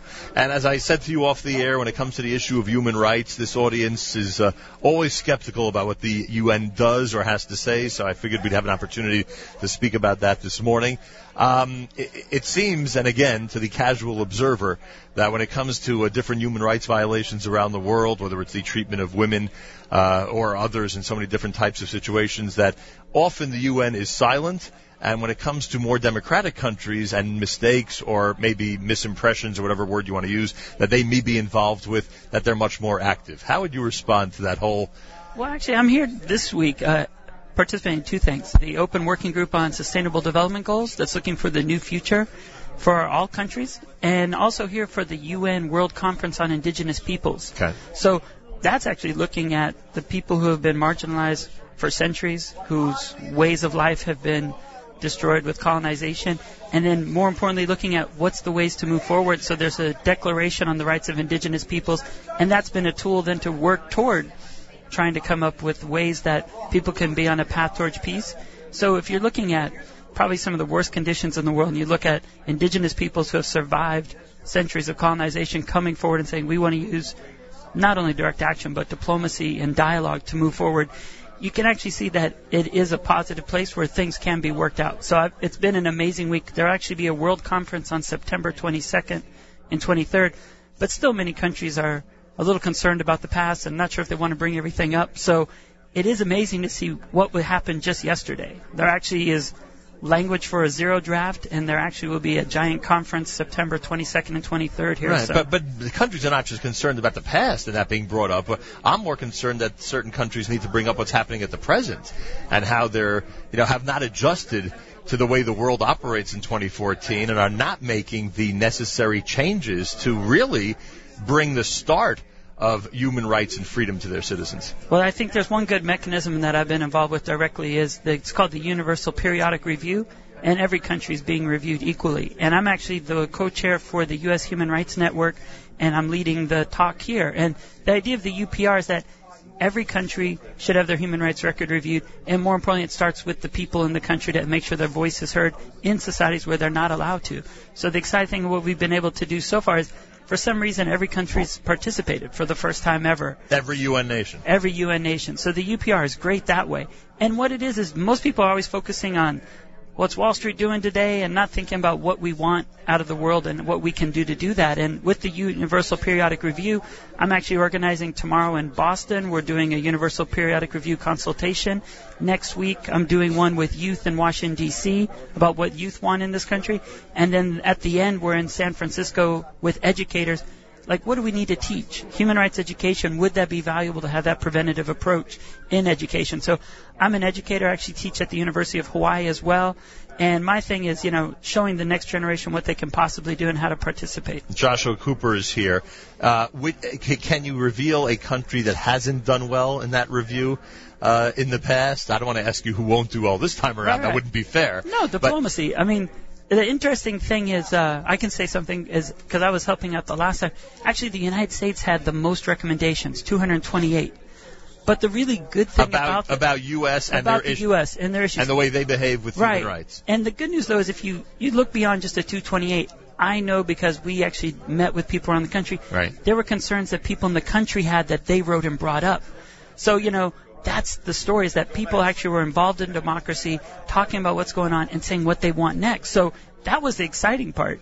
And then now, of course, is how do we make those changes and how do we improve? So it's just every 4.5 years a conversation in our community all the way to the country level of what can we do better and what do people want. And that's really what democracy should be. The scary part is, we don't have enough people participating in democracy, and everybody's just focusing on trying to survive and looking at other things or being distracted by. But it does seem like tens of countries find it irrelevant, the review. Like, are not really concerned about how they do or don't do during that review, right? That's exciting. One thing we did do was, every country's being reviewed. So for China, we worked with the Uyghurs and the Tibetans and put their issue front and center for 48 hours, which would have never been the case.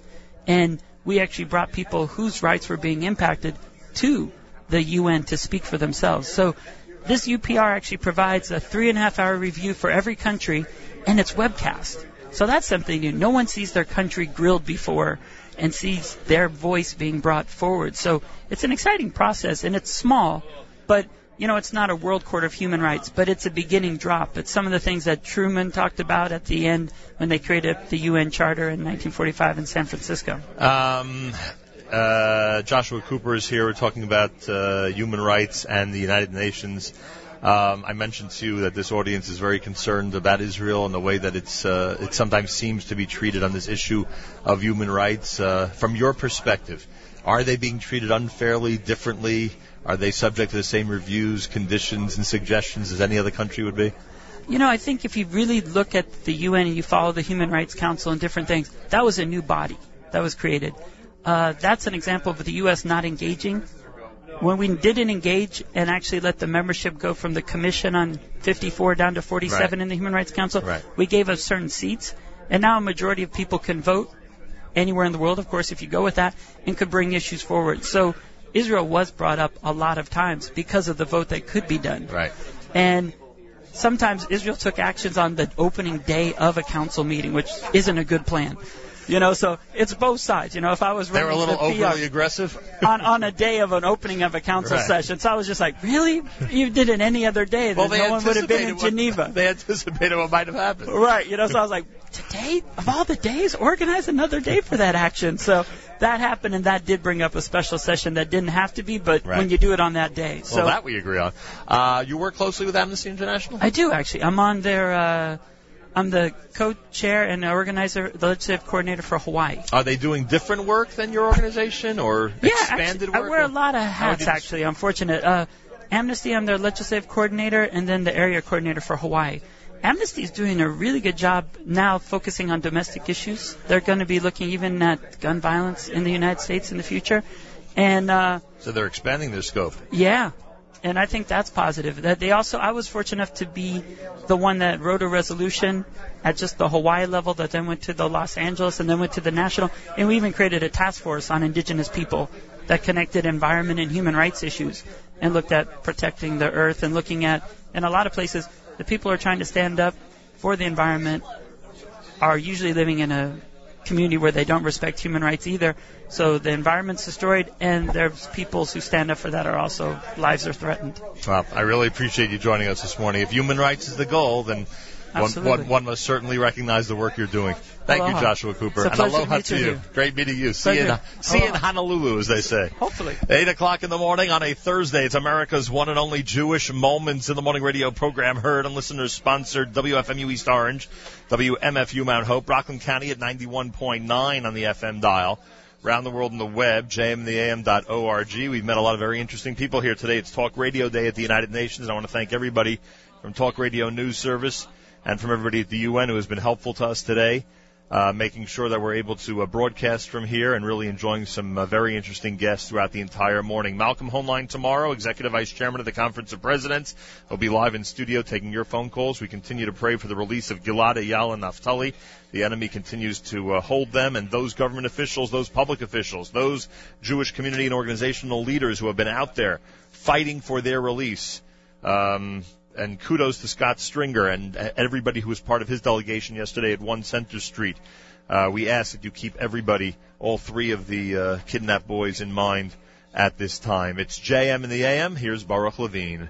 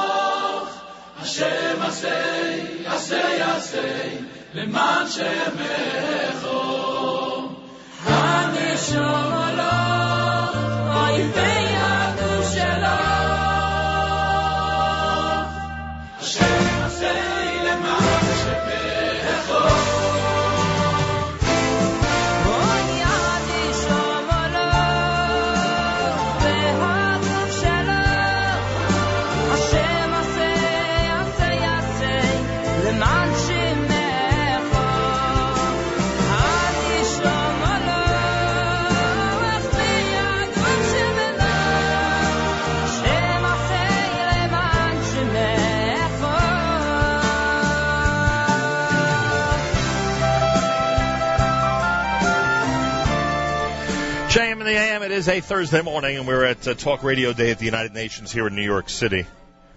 And on Radio Row with some very interesting guests all through the morning, meeting a lot of interesting people who do some great work.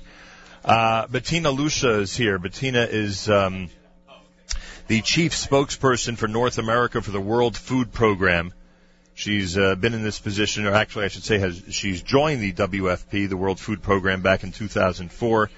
Has worked in many crisis areas of this globe to help secure food for those in need. Bettina, welcome to JM in the AM. Thank you so much for having me. It's great that you were here. I appreciate that. It's an honor to speak to you. I come from a people that's always emphasizing charitable deeds, and what could be more charitable than distributing food to the needy around the world? I know, and it makes such a huge difference, you know. WFP works in like 75 countries. Last year we helped almost 100 million people. And it's so important, especially important to help little kids. I brought you something here. This is a peanut-based special food that we give little kids. There's nothing more important than taking care of little babies when they're still in the womb and when they're first born and in the first couple of years. If a child doesn't get good, healthy, nutritious food in the first 2 years, they will never later catch up. You know, their brains won't develop the same way, their bones, they can't concentrate later in school. If you invest in a child's nutrition and good, healthy food, it's the best investment you can do for the long run. What is that investment now from the United Nations? It must be immense, this type of commitment that they have in all these countries around the world. Yeah, and it's, you know, it's not only school meals or special meals for little kids is part of it, but also all of the trouble spots of the world. You know, we are in Syria. We are helping in Iraq now. We are in Darfur. We are in the Central African Republic. All of these trouble spots. The World Food Program not only brings food, but we also bring all of the aid supplies for the rest of the aid organizations, making sure that aid workers can fly to places where they normally couldn't drive anymore, flying in equipment for everybody. WFP is a voluntarily funded organization, which means we constantly have to fundraise. Syria alone, we need to raise $41 million a week. Can you imagine $41 million a week just to do that? And our guys and gals are doing amazing work there. You know, they've been ambushed, they've been taken hostage, they keep on going, they feed 4 million Syrians. You know, and those are the people like you and I. That is often something that we forget, that it's not people somewhere out there, but it's people like you and I, radio hosts, doctors, people that had fled war, and all they want is take care of their families. How do you describe, and this audience or any American audience would probably fall into this category, to people that are really not familiar what it means to starve? We have it all in this country, obviously, some more than others, but you know what I mean. I mean, thank God most people have their basic needs when it comes to nutrition. How would you describe what you've seen around the world? How would you convey to the youngsters tuned in right now what it really means to starve? Somebody in Haiti once said, to be hungry feels as if you have bleach in your stomach. It hurts that much. You know, they're not alert and like you and I, they can't discuss the important things. It's really hurting. It's painful. They are smaller than your kids or my kids. Their bones don't develop how it is. But the most important thing, it really is painful. It hurts. And it's the most basic thing. And it's so easy to help. You know, if there's a kid out there, all the kids out there listening to me, it takes 25 cents a day to feed a kid in school. If I go to Starbucks here in New York and get a fancy cup of cappuccino for like $5, I can feed a kid in Africa for $5 for a month. For $5. So if you want to help, go to WFP, World Food Program, WFP.org, and make a small donation. You know, do a bake sale or something. You can change somebody else's life. Does it frustrate you when you see people buying $5 cups of coffee? Or? No, it doesn't, because there's no point. Because I want to tell people, buy your $5 cup of cappuccino and then help. Right. You do both. You know, guilt trip doesn't work. What we have to do is, there are solutions out there. They're easy. We do the hard work. You can do the easy part. And, you know, and there are solutions out there. What we dream of is a world with zero hunger. You know, and we know what we have to do. The tools are out there, solutions are there, but we have to get to it. We have to be optimistic about it. I have a friend who's quite concerned about what's going on in the South Sudan. How would you evaluate the situation in terms of starvation there? Tough, really, really tough. You know, because what we were planning to do was bring food to the people before the rainy season starts. They've run out of food, but because of the violence there, we couldn't do it. So now we had to do airdrops, meaning we send big planes there. We throw the food out of the planes. That sounds more dangerous than it is. It's well organized. You know, nobody gets hit. We know how to aim right and how to distribute the food. The frustrating thing is, which is what we see in so many parts around the world, this is a man-made disaster.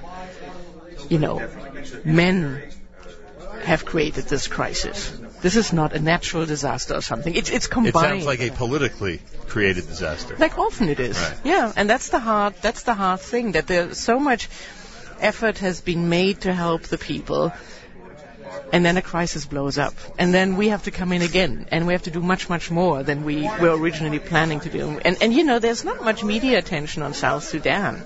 We are occupied in this country with other issues. That's the problem. We have so many crises nowadays, one after another, where we have to help. You know, Central African Republic, South Sudan, Darfur keeps on going on, Syria is going on, now Iraq is blowing up. And forgotten is, and we do huge aid operations all of these places, but it's forgotten that there are many, you know, women and children in some places where there's never a TV camera who are going hungry, who need help too. And we had to cut back on some of these programs because we just simply don't get the money to do it. Governments are really stretched, you know. There's so much happening in the world now. It needs so much help, but governments are running out of money. Well, as I said earlier, what better way to help somebody than to feed them? And you're doing some incredible charitable work. And I know you're not frustrated by those who are spending $5 at Starbucks, but nonetheless, before we let you go, could you address all of us and tell us what we should be remembering about how lucky we are when we sit down to lunch and dinner today and have an American-type meal? Because, again, not to make anyone feel guilty, but we should all realize that that's not what's happening everywhere in the world. You know, I get goosebumps. I'm not kidding. I get goosebumps when you say that. You know, what you and I have here, all we want is that our families are safe, that we take care of them, that we come together and have a meal.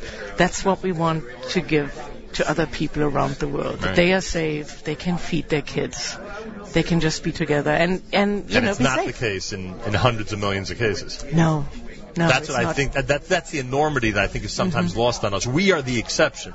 Yeah, we are. The hundreds of millions out there are in dire situations and are in need of help. And we can help. You know, we just sometimes just need the money, and then in crazy places like Syria, you know, our aid workers need to be safe. They need to be able to go everywhere.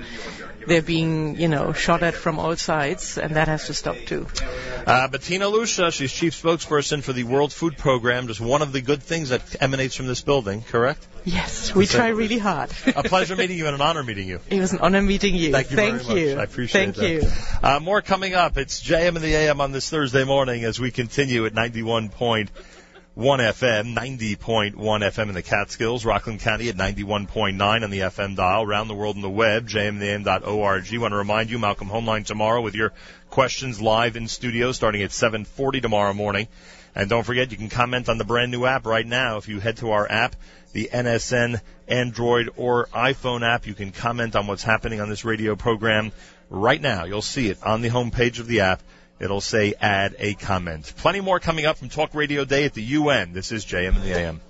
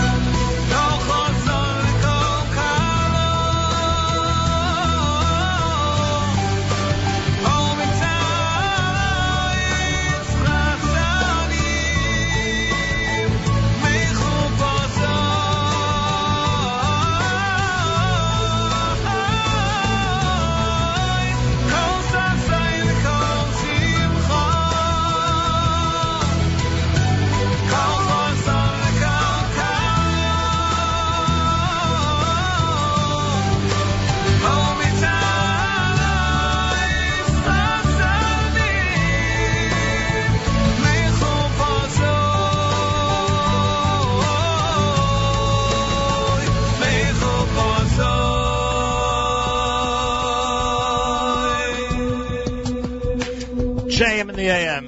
Mehera done by Simcha Leiner. Mark Zamek is here. He's officially producing our show this morning, and I thank him. Good morning, Mark. Good morning, Nachum. You wanted to take a photo in the Security Council or General Assembly? Well, preferably in front of the green wall that everybody recognizes. That's right. To add to our White House and Senate collection. What would be more precious to you, the MetLife Stadium photo at the podium or the United Nations? Which one? Interesting. Actually, the MetLife picture on the Jumbotron. Oh, that was good. That's a good picture. Goes back a couple of years already. We're coming up on 2 years since the Siyam Hashas, right? That's it. Another 700 blot under my belt. Unbelievable. Kol hakavod to you and everybody who just finished a Masechta and has moved on to another one as of last week. I actually have one daf in Rosh Hashanah that's an errant. I woke up late. What's the whole thing? Well, I'm keeping it. Keep it for a Siyam. 9 days. 9 days. Oh, that whole sports bar in Teaneck. I'm thinking about doing offering my services there during the 9 days. What's the update there? Now that you mentioned, I'm sure people are curious. Know, but it seems to me, and I don't know anything about anything other than I like the Facebook page, that there's a little bit of controversy. Seriously? Yeah. In the sports bar in Teaneck? I mean, among on what topic? Sports, kashrus, what? I think there are a number of people who think that, what do we need it for? Oh, interesting. I'm a big advocate of it. I'm an advocate of it only in Teaneck there's the only thing open past 4:00 in the afternoon is Chickies. Like that, I'm exaggerating a little bit, but certainly 9:00 at night, except for Chickies, everything's shut down. So here's a place that's open till 11, open to 3:00. Open to 1, open to 3:00 Saturday night. It's just a place to be open. You grab a bite, whatever. Look, I can't eat after 6:00 anyway at this age, but. I don't know. I always like the whole kosher sports bar correct, thing. And I think that you and I and most of the listeners are among the people who can enjoy something in moderation, in context, etc. And I think that the worry is that some may overdo it. Overdo might be the wrong word, but overuse the opportunity to get out of the house and shirk other responsibilities. Understood. All right. Well, we'll hope that everyone will deal with it responsibly, and hopefully. On the other hand, if the food is good, all bets are off. and we look forward to seeing it come into fruition. It'll be in Teaneck, New Jersey, and we're looking forward to it. On much more important issues, we do keep Gilad, Eyal, and Naftali in our minds. I'm sure you're curious about if any government officials out there have gone ahead and have been proactive, and I wanted to thank Scott Stringer and those elected officials. It was awesome yesterday. Yeah, who were with him yesterday at 1 Center Street. This is what I think so many people in our audience have been demanding, which is simply that elected officials, especially those who are, usually outspoken on Jewish causes, that they should come in either to New York City or maybe in Washington itself and make their voices heard. I think that's been the sentiment among our listeners. I think part of the frustration among the listeners to the silence, because there's often silence. Look, silence. Right. I think, the silence of those who haven't really spoken out. I think that, and what you see here today is there are other sides to other stories. Correct. The human rights guy said, Israel sort of wouldn't be the butt of the resolution if they didn't do something on the first day of the conference. So, right or wrong, or different. But I'm just saying, there's some other logic in that situation. I think here, in our opinion, it's just so easy to be against kidnapping children. Right. Why can't you just come out and say kidnapping children is wrong? Correct. And on top of that, if those who are out there and proclaim themselves always out there for Jewish causes, we've thought that there would be a stronger response, and that's why I resent the inaccuracy of the article written about my position yesterday. Again, I resent the inaccuracy of the article written regarding my position yesterday, because I have acknowledged from the beginning any government official, especially the high-profile ones, that have gone ahead and have issued statements of any type, even mild ones, in regard to the situation. That is not the complaint. The complaint is that government officials have not taken a stronger stand, especially those locally with large Jewish contingencies, have not taken constituencies, have not taken a stronger stand and more vocal stand at this point. So to those who misrepresented me yesterday, I do, in fact, resent it. JM and the AM, live from a talk radio day at the United Nations. Go ahead, Mark. And there's no reason to misrepresent you, because you can always go to the archives and listen to what he actually said. Correct. And I'm telling you, from the moment any statement came out, I certainly acknowledged it, but it may have complained that it was simply not enough. All right. George Papagiannis is here. And so many people in our audience have heard of UNESCO. And he heads UNESCO's UNESCO, by the way, stands for United Nations Educational, Scientific, and Cultural Organization. He heads the UNESCO External Relations Information Liaison Office in New York and provides a point of contact for the U.S. government, civil society organizations, and other interested parties working on issues of interest to UNESCO. It is an honor to welcome you to JM and the AM. Good morning. Well, thank you. It's an honor to be on the program, and I really appreciate that warm introduction. Before we get started, I do want to take a moment and extend my best thoughts to the families and the people in Israel who are currently dealing with this the kidnapping of these 3 boys. We're all praying that they come home safely. It is much appreciated. I think that the Jewish world in general felt a blow to the heart this past weekend, all of us collectively around the world. And those who are expressing compassion and sympathy and concern, believe me, all of that is appreciated, as are the prayers for Gilad, Eyal, and Naftali. UNESCO, I mentioned what it stands for. As so many people have heard of it over the years, but still would not be able to tell you what it does. Seems to always be in the news at the different times, both opportune and inopportune. How would you describe the organization to this audience? I mean, right now, I think maybe your listeners might find of interest is that we're running an incredible exhibition at our Paris headquarters that we're doing in partnership with the Simon Wiesenthal Center. And it looks at the 3,500-year-long history that the Jewish people have had with the Holy Land. And I think that this is an important statement about what UNESCO does that I think, again, for the audience here, would find of interest. Also, just last week we had another another program on the Sephardi. Right. Essentially, looking at the Sephardic Jews. On the Sephardic Jews and the linguistic elements that are there that are unique in terms of Ladino, etc. Last year with B'nai B'rith, we did a fantastic program on Yiddish, and I'm a kid who grew up in New York City, over at Penn South. And if that was partially done with the International Ladies Garment Workers Union. That's correct. And if you didn't hear Yiddish going up and down the elevator every day, I tell you, it was my fourth language. Let's go back for a second to what you mentioned about Paris. This was something brought to our attention by Rabbi Steve Berg from the Wiesenthal Center just about a week ago. The exhibition sounds remarkable, and I'm sure it's so educational for so many people who probably are not even familiar with that era at this point. How has it been received? Is there a review yet? Like, what have people said about it who've been there? Well, all I've heard is that it's, people are interested, people are going in. I think it's been very, very well received. It is, as you said, part of what I think, when you talked about what does UNESCO stands for, right. It's interesting.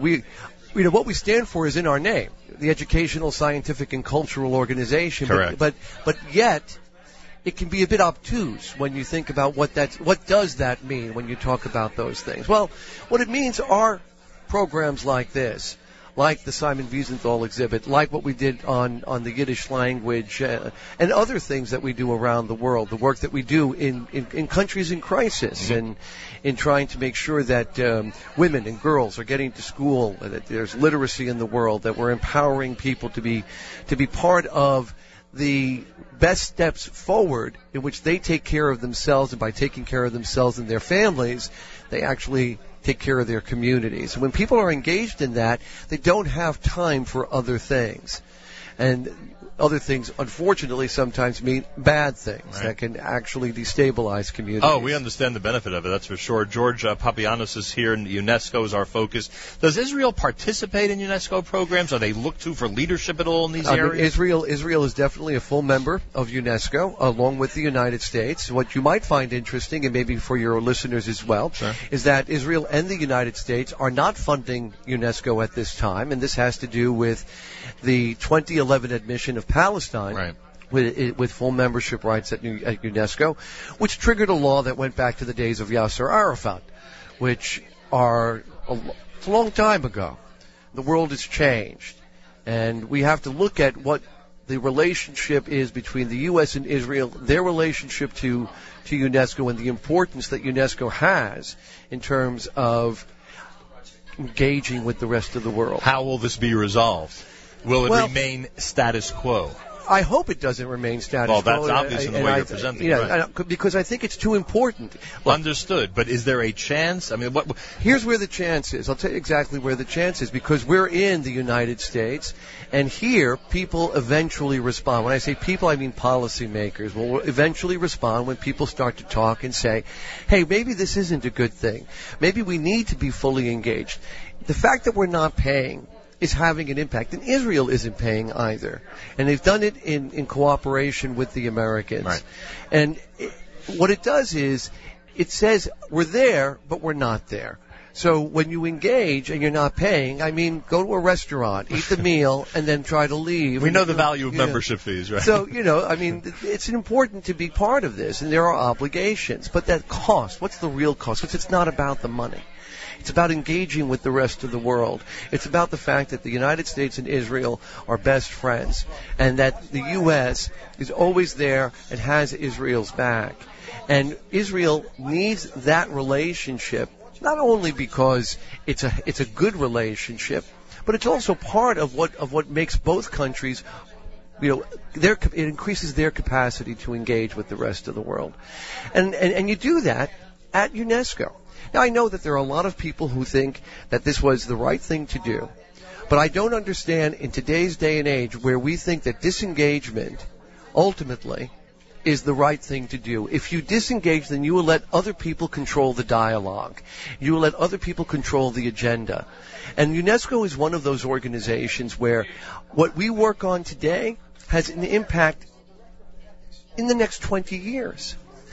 I do not want to see a world that I don't recognize in 20 years, because this country did not have an opportunity to contribute to what were the programs and the agendas that UNESCO was going to be dealing with. That scares me. That's not good for the U.S., and it's not good for Israel. George, you have given me food for thought, to say the least. Well, thank you.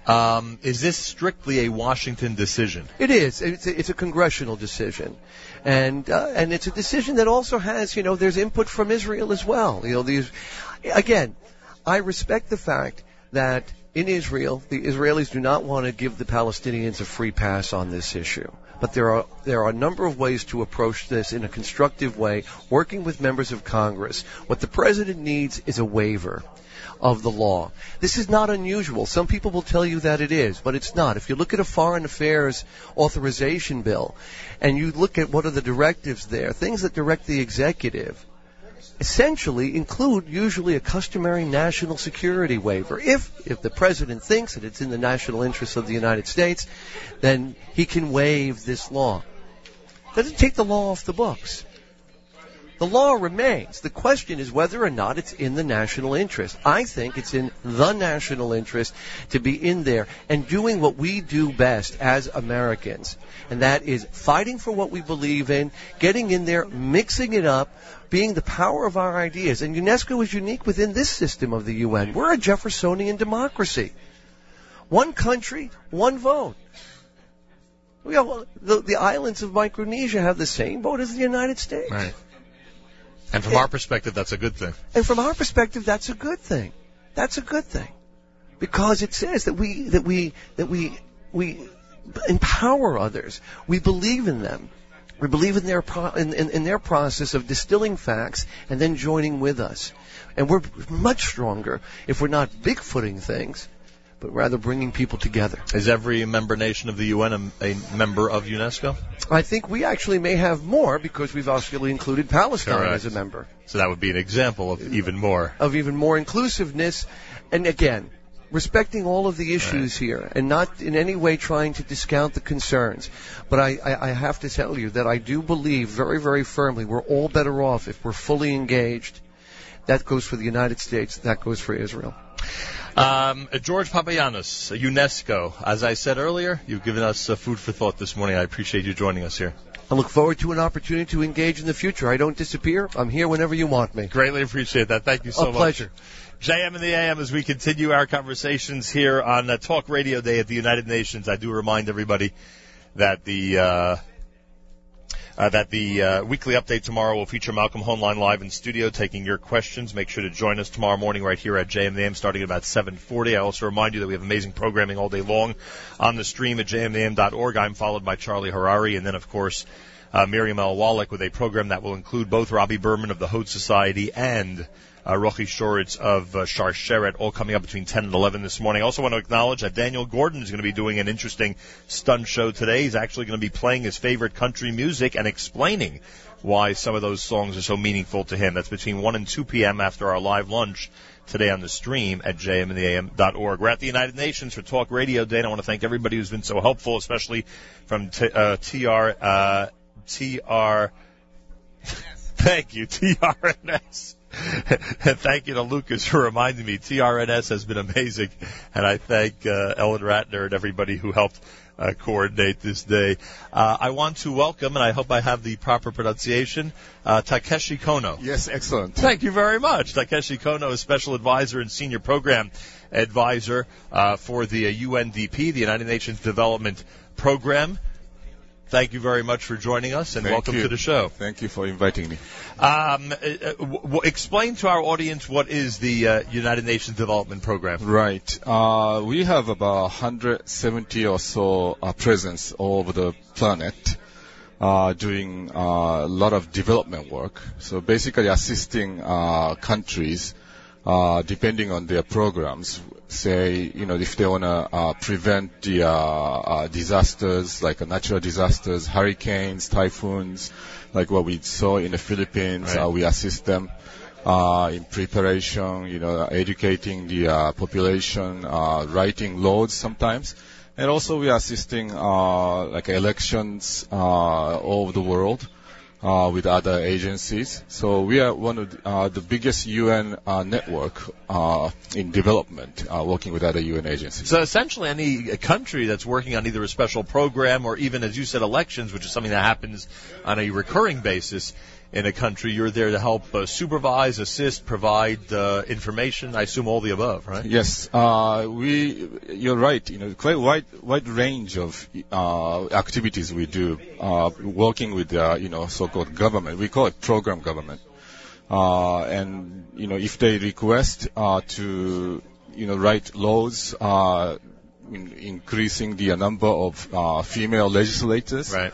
And then we draft a law for them. Sometimes that happens. Interesting. So it could be a variety. You mentioned the natural disasters, hurricane relief, etc. And when you talked about prevention of natural disasters, I assume warning systems and things like that are essential for all that. Are there certain countries spending an insane amount of money to develop those? I mean, I would assume so, right? Yes. It's worth it in the long run to know when a tsunami is about to hit the country. Exactly. My country, Japan, is not really a programming country that receives assistance from UNDP. Right. But say there are a lot of knowledge that we really need to increase. For example, not just purchasing the equipment for warning system, but train people how to manage, how to record, how to inform, how to transmit their message to the population. These are the aspect that is often neglected. And Japan's knowledge, for example, can be used to in a way duplicate what can be done in other countries. Where has your work taken you this week? What's your latest project? What's on the front burner, as we say? Well, we are working on this Philippine, that was hit by a huge typhoon last year, and then that was one of the most intense operations. But don't forget that it's not just the time that the disaster affects, but we really have to be prepared. And then UN is hosting the third UN conference on disaster risk reduction next year in March. So we are gearing up to that world conference to ensure that the governments are well aware how important it is to train people and then, inform the population. Takeshi Kono is here on the Talk Radio Day here at the United Nations. You mentioned elections before. What would be a good example of a country that's turned to you for help with their election process? Right. Keep in mind that we are not really a forefront organization, right, because it's the ownership should be in its own government. Understood. Yeah. So with a lot of things that we discovered today, by the way, government's in charge. The UN is there to move things along, assist, etc., to fund when necessary, etc., etc. Exactly. So our assistance, is directed to assist the government. For example, in Tunisia. Is one of the examples that they did have a successful constitutional reform at the time of very intense, difficult time for the country, and the UNDP was really assisting in a way, behind the curtain, how to ensure the laws are written properly, and then how. What can be done to ensure this implementation of the laws? Wow. So it was very delicate. I can imagine. But in the end, the outcome is pretty good. Thank God. Thank God. Not every country would the outcome always be good, but at least in this case, you enjoyed that. Well, it's a pleasure meeting you. Continue your amazing work with the United Nations, and thanks for welcoming us here today. Thank you very much for inviting me. Thank you very much. Takeshi Kono of the United Nations Development Program. I thank you for joining us this morning at JM in the AM. More coming up. Keep it right here at 91.1 FM, 90.1 FM in the Catskills, Rockland County at 91.9 FM, and around the world on the web, jmintheam.org.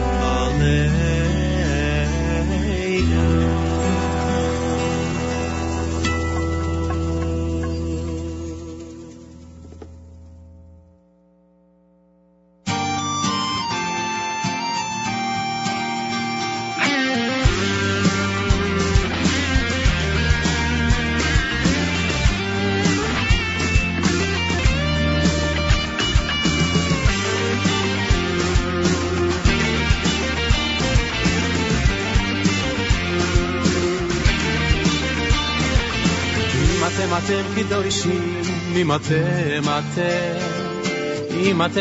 קדושים, אם אתם קדושים, אם אתם קדושים, אם מלא מלא אני עליכם, מלא אני כאילו קידשתם עושים, מלא אני עליכם, מלא אני כאילו קידשתם עושים, מלא אני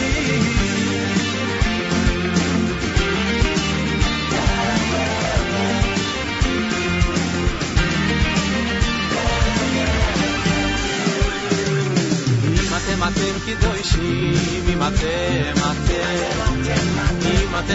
קדושים, אם אתם קדושים, אם אתם קדושים, אם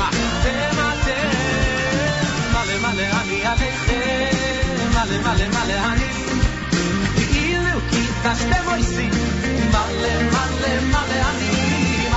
אני עליכם, מלא אני כאילו קידשתם עושים מלא מלא מלא אני מלא מלא אני עליכם מלא מלא מלא אני כאילו קידשתם עושים מלא מלא מלא אני מלא מלא אני עליכם מלא מלא מלא אני כאילו קידשתם עושים מלא מלא מלא מלא אני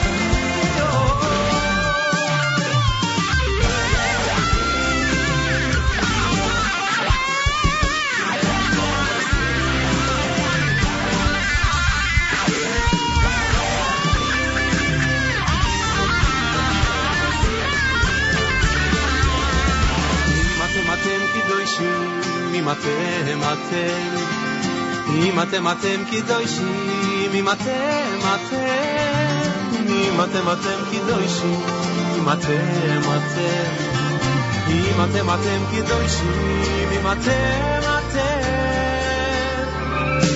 מלא מלא אני עליכם מלא מלא מלא אני כאילו קידשתם עושים מלא מלא מלא אני מלא מלא אני עליכם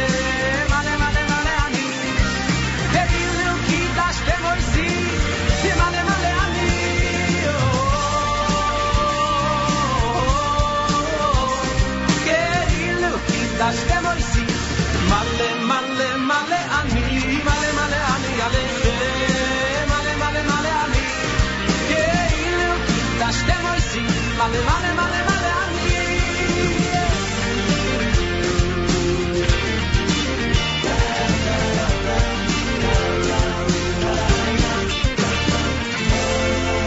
JM in the AM, a Thursday morning.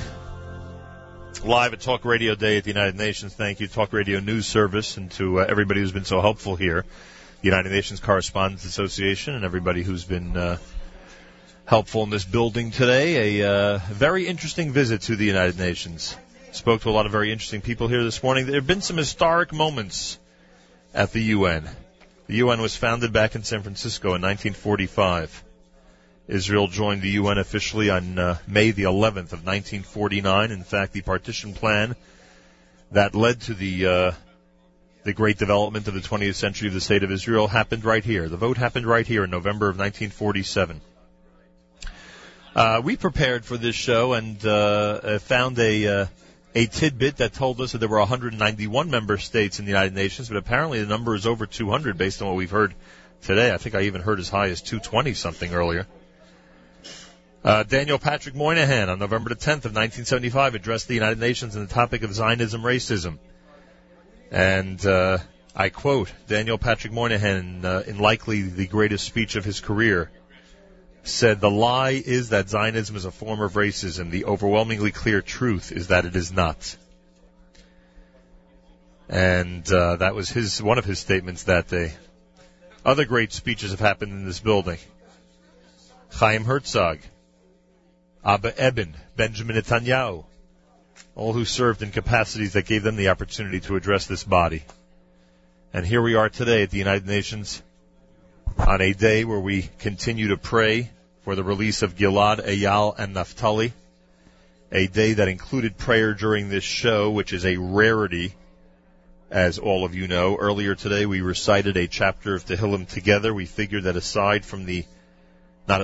but in addition to the worldwide prayers that are going on for Gilad, Eyal, and Naftali, the fact that we are in this building, a building where we continuously pray that the United States and Israel and all freedom-loving nations will be treated fairly, we felt it was appropriate for a prayer to be said. And that is why that happened at 7:35 this morning Eastern Time here at JM in the AM. My thanks to both Miriam L. Wallach and Mark Zamek, who have again proven to be wonderful radio producers for today's show.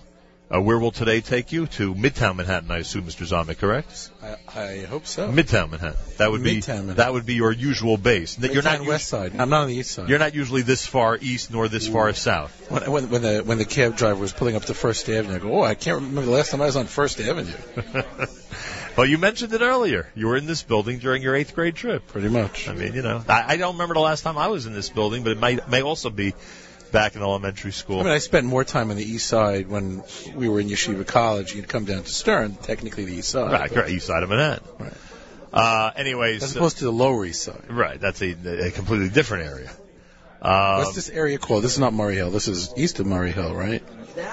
What is this official neighborhood? It has a name. It has a name where... What is this? It's not... Like something Bay... That's a great question. What is this official neighborhood at 42nd Street and 1st Avenue in Manhattan called? That's a very good question.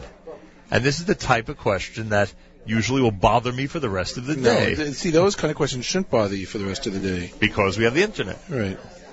What does the Internet tell us about this neighborhood and how people refer to it when they're traveling on the east side in the low 40s in Manhattan? How do they refer to it? Turtle Bay. Turtle Bay, right. I knew it was something Bay. Turtle Bay, wow. I wonder how it got its name. Hey, guess what? You can probably tell us how it got its name. So... How did the neighborhood known as Turtle Bay? Turtle Bay is a neighborhood in New York City on the east side of Midtown Manhattan. It extends between 43rd and 53rd Street and eastward from Lexington Avenue to the East River. Across from Roosevelt Island, it is the site of the United Nations headquarters and the Chrysler Building. And no explanation of why it's called Turtle Bay? Englishman, blah, blah, blah. Francis Bayard, blah, blah, blah. Nothing else?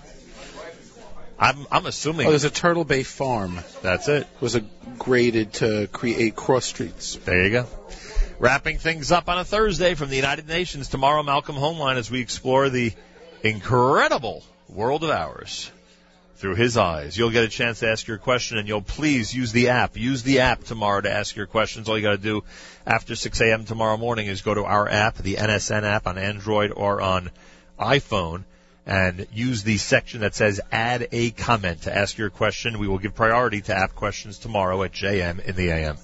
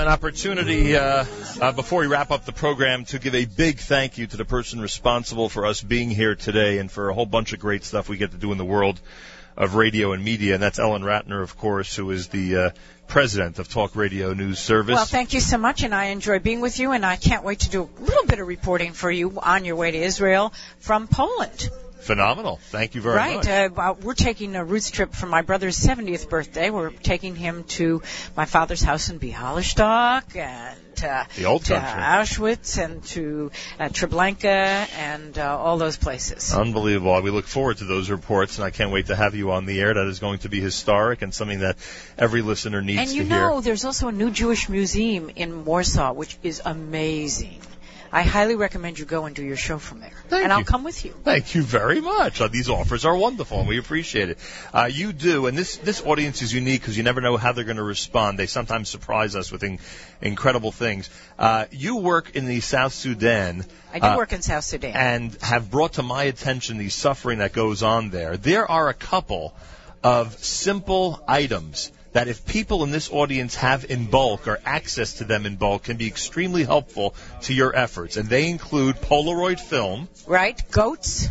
Thank you. Polaroid film and mirrors, correct? If somebody... Mirrors and Polaroid film. Polaroid film is most important. Mirrors we can buy in the markets there. Right. Polaroid film, obviously not. So anybody out there who has a storehouse, and you never know in this community, frankly, that's filled with thousands of cases of old Polaroid film, we want to know about it. They should contact me ASAP. And you know what else we like any kind of sporting goods that we can send over.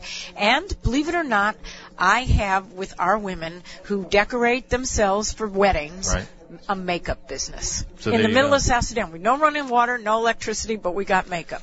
Unbelievable. So I want to emphasize that. And also not just the Polaroid film, but on the mirror front, I don't know, there could be somebody out there with a lot of our people were held in slavery, and what really brought me to South Sudan was my Jewish background and the fact that I grew up with Passover, understanding slavery. It's the largest genocide since the end of World War II, bigger than Cambodia and Rwanda combined. Which should speak to this community multifold, to say the least.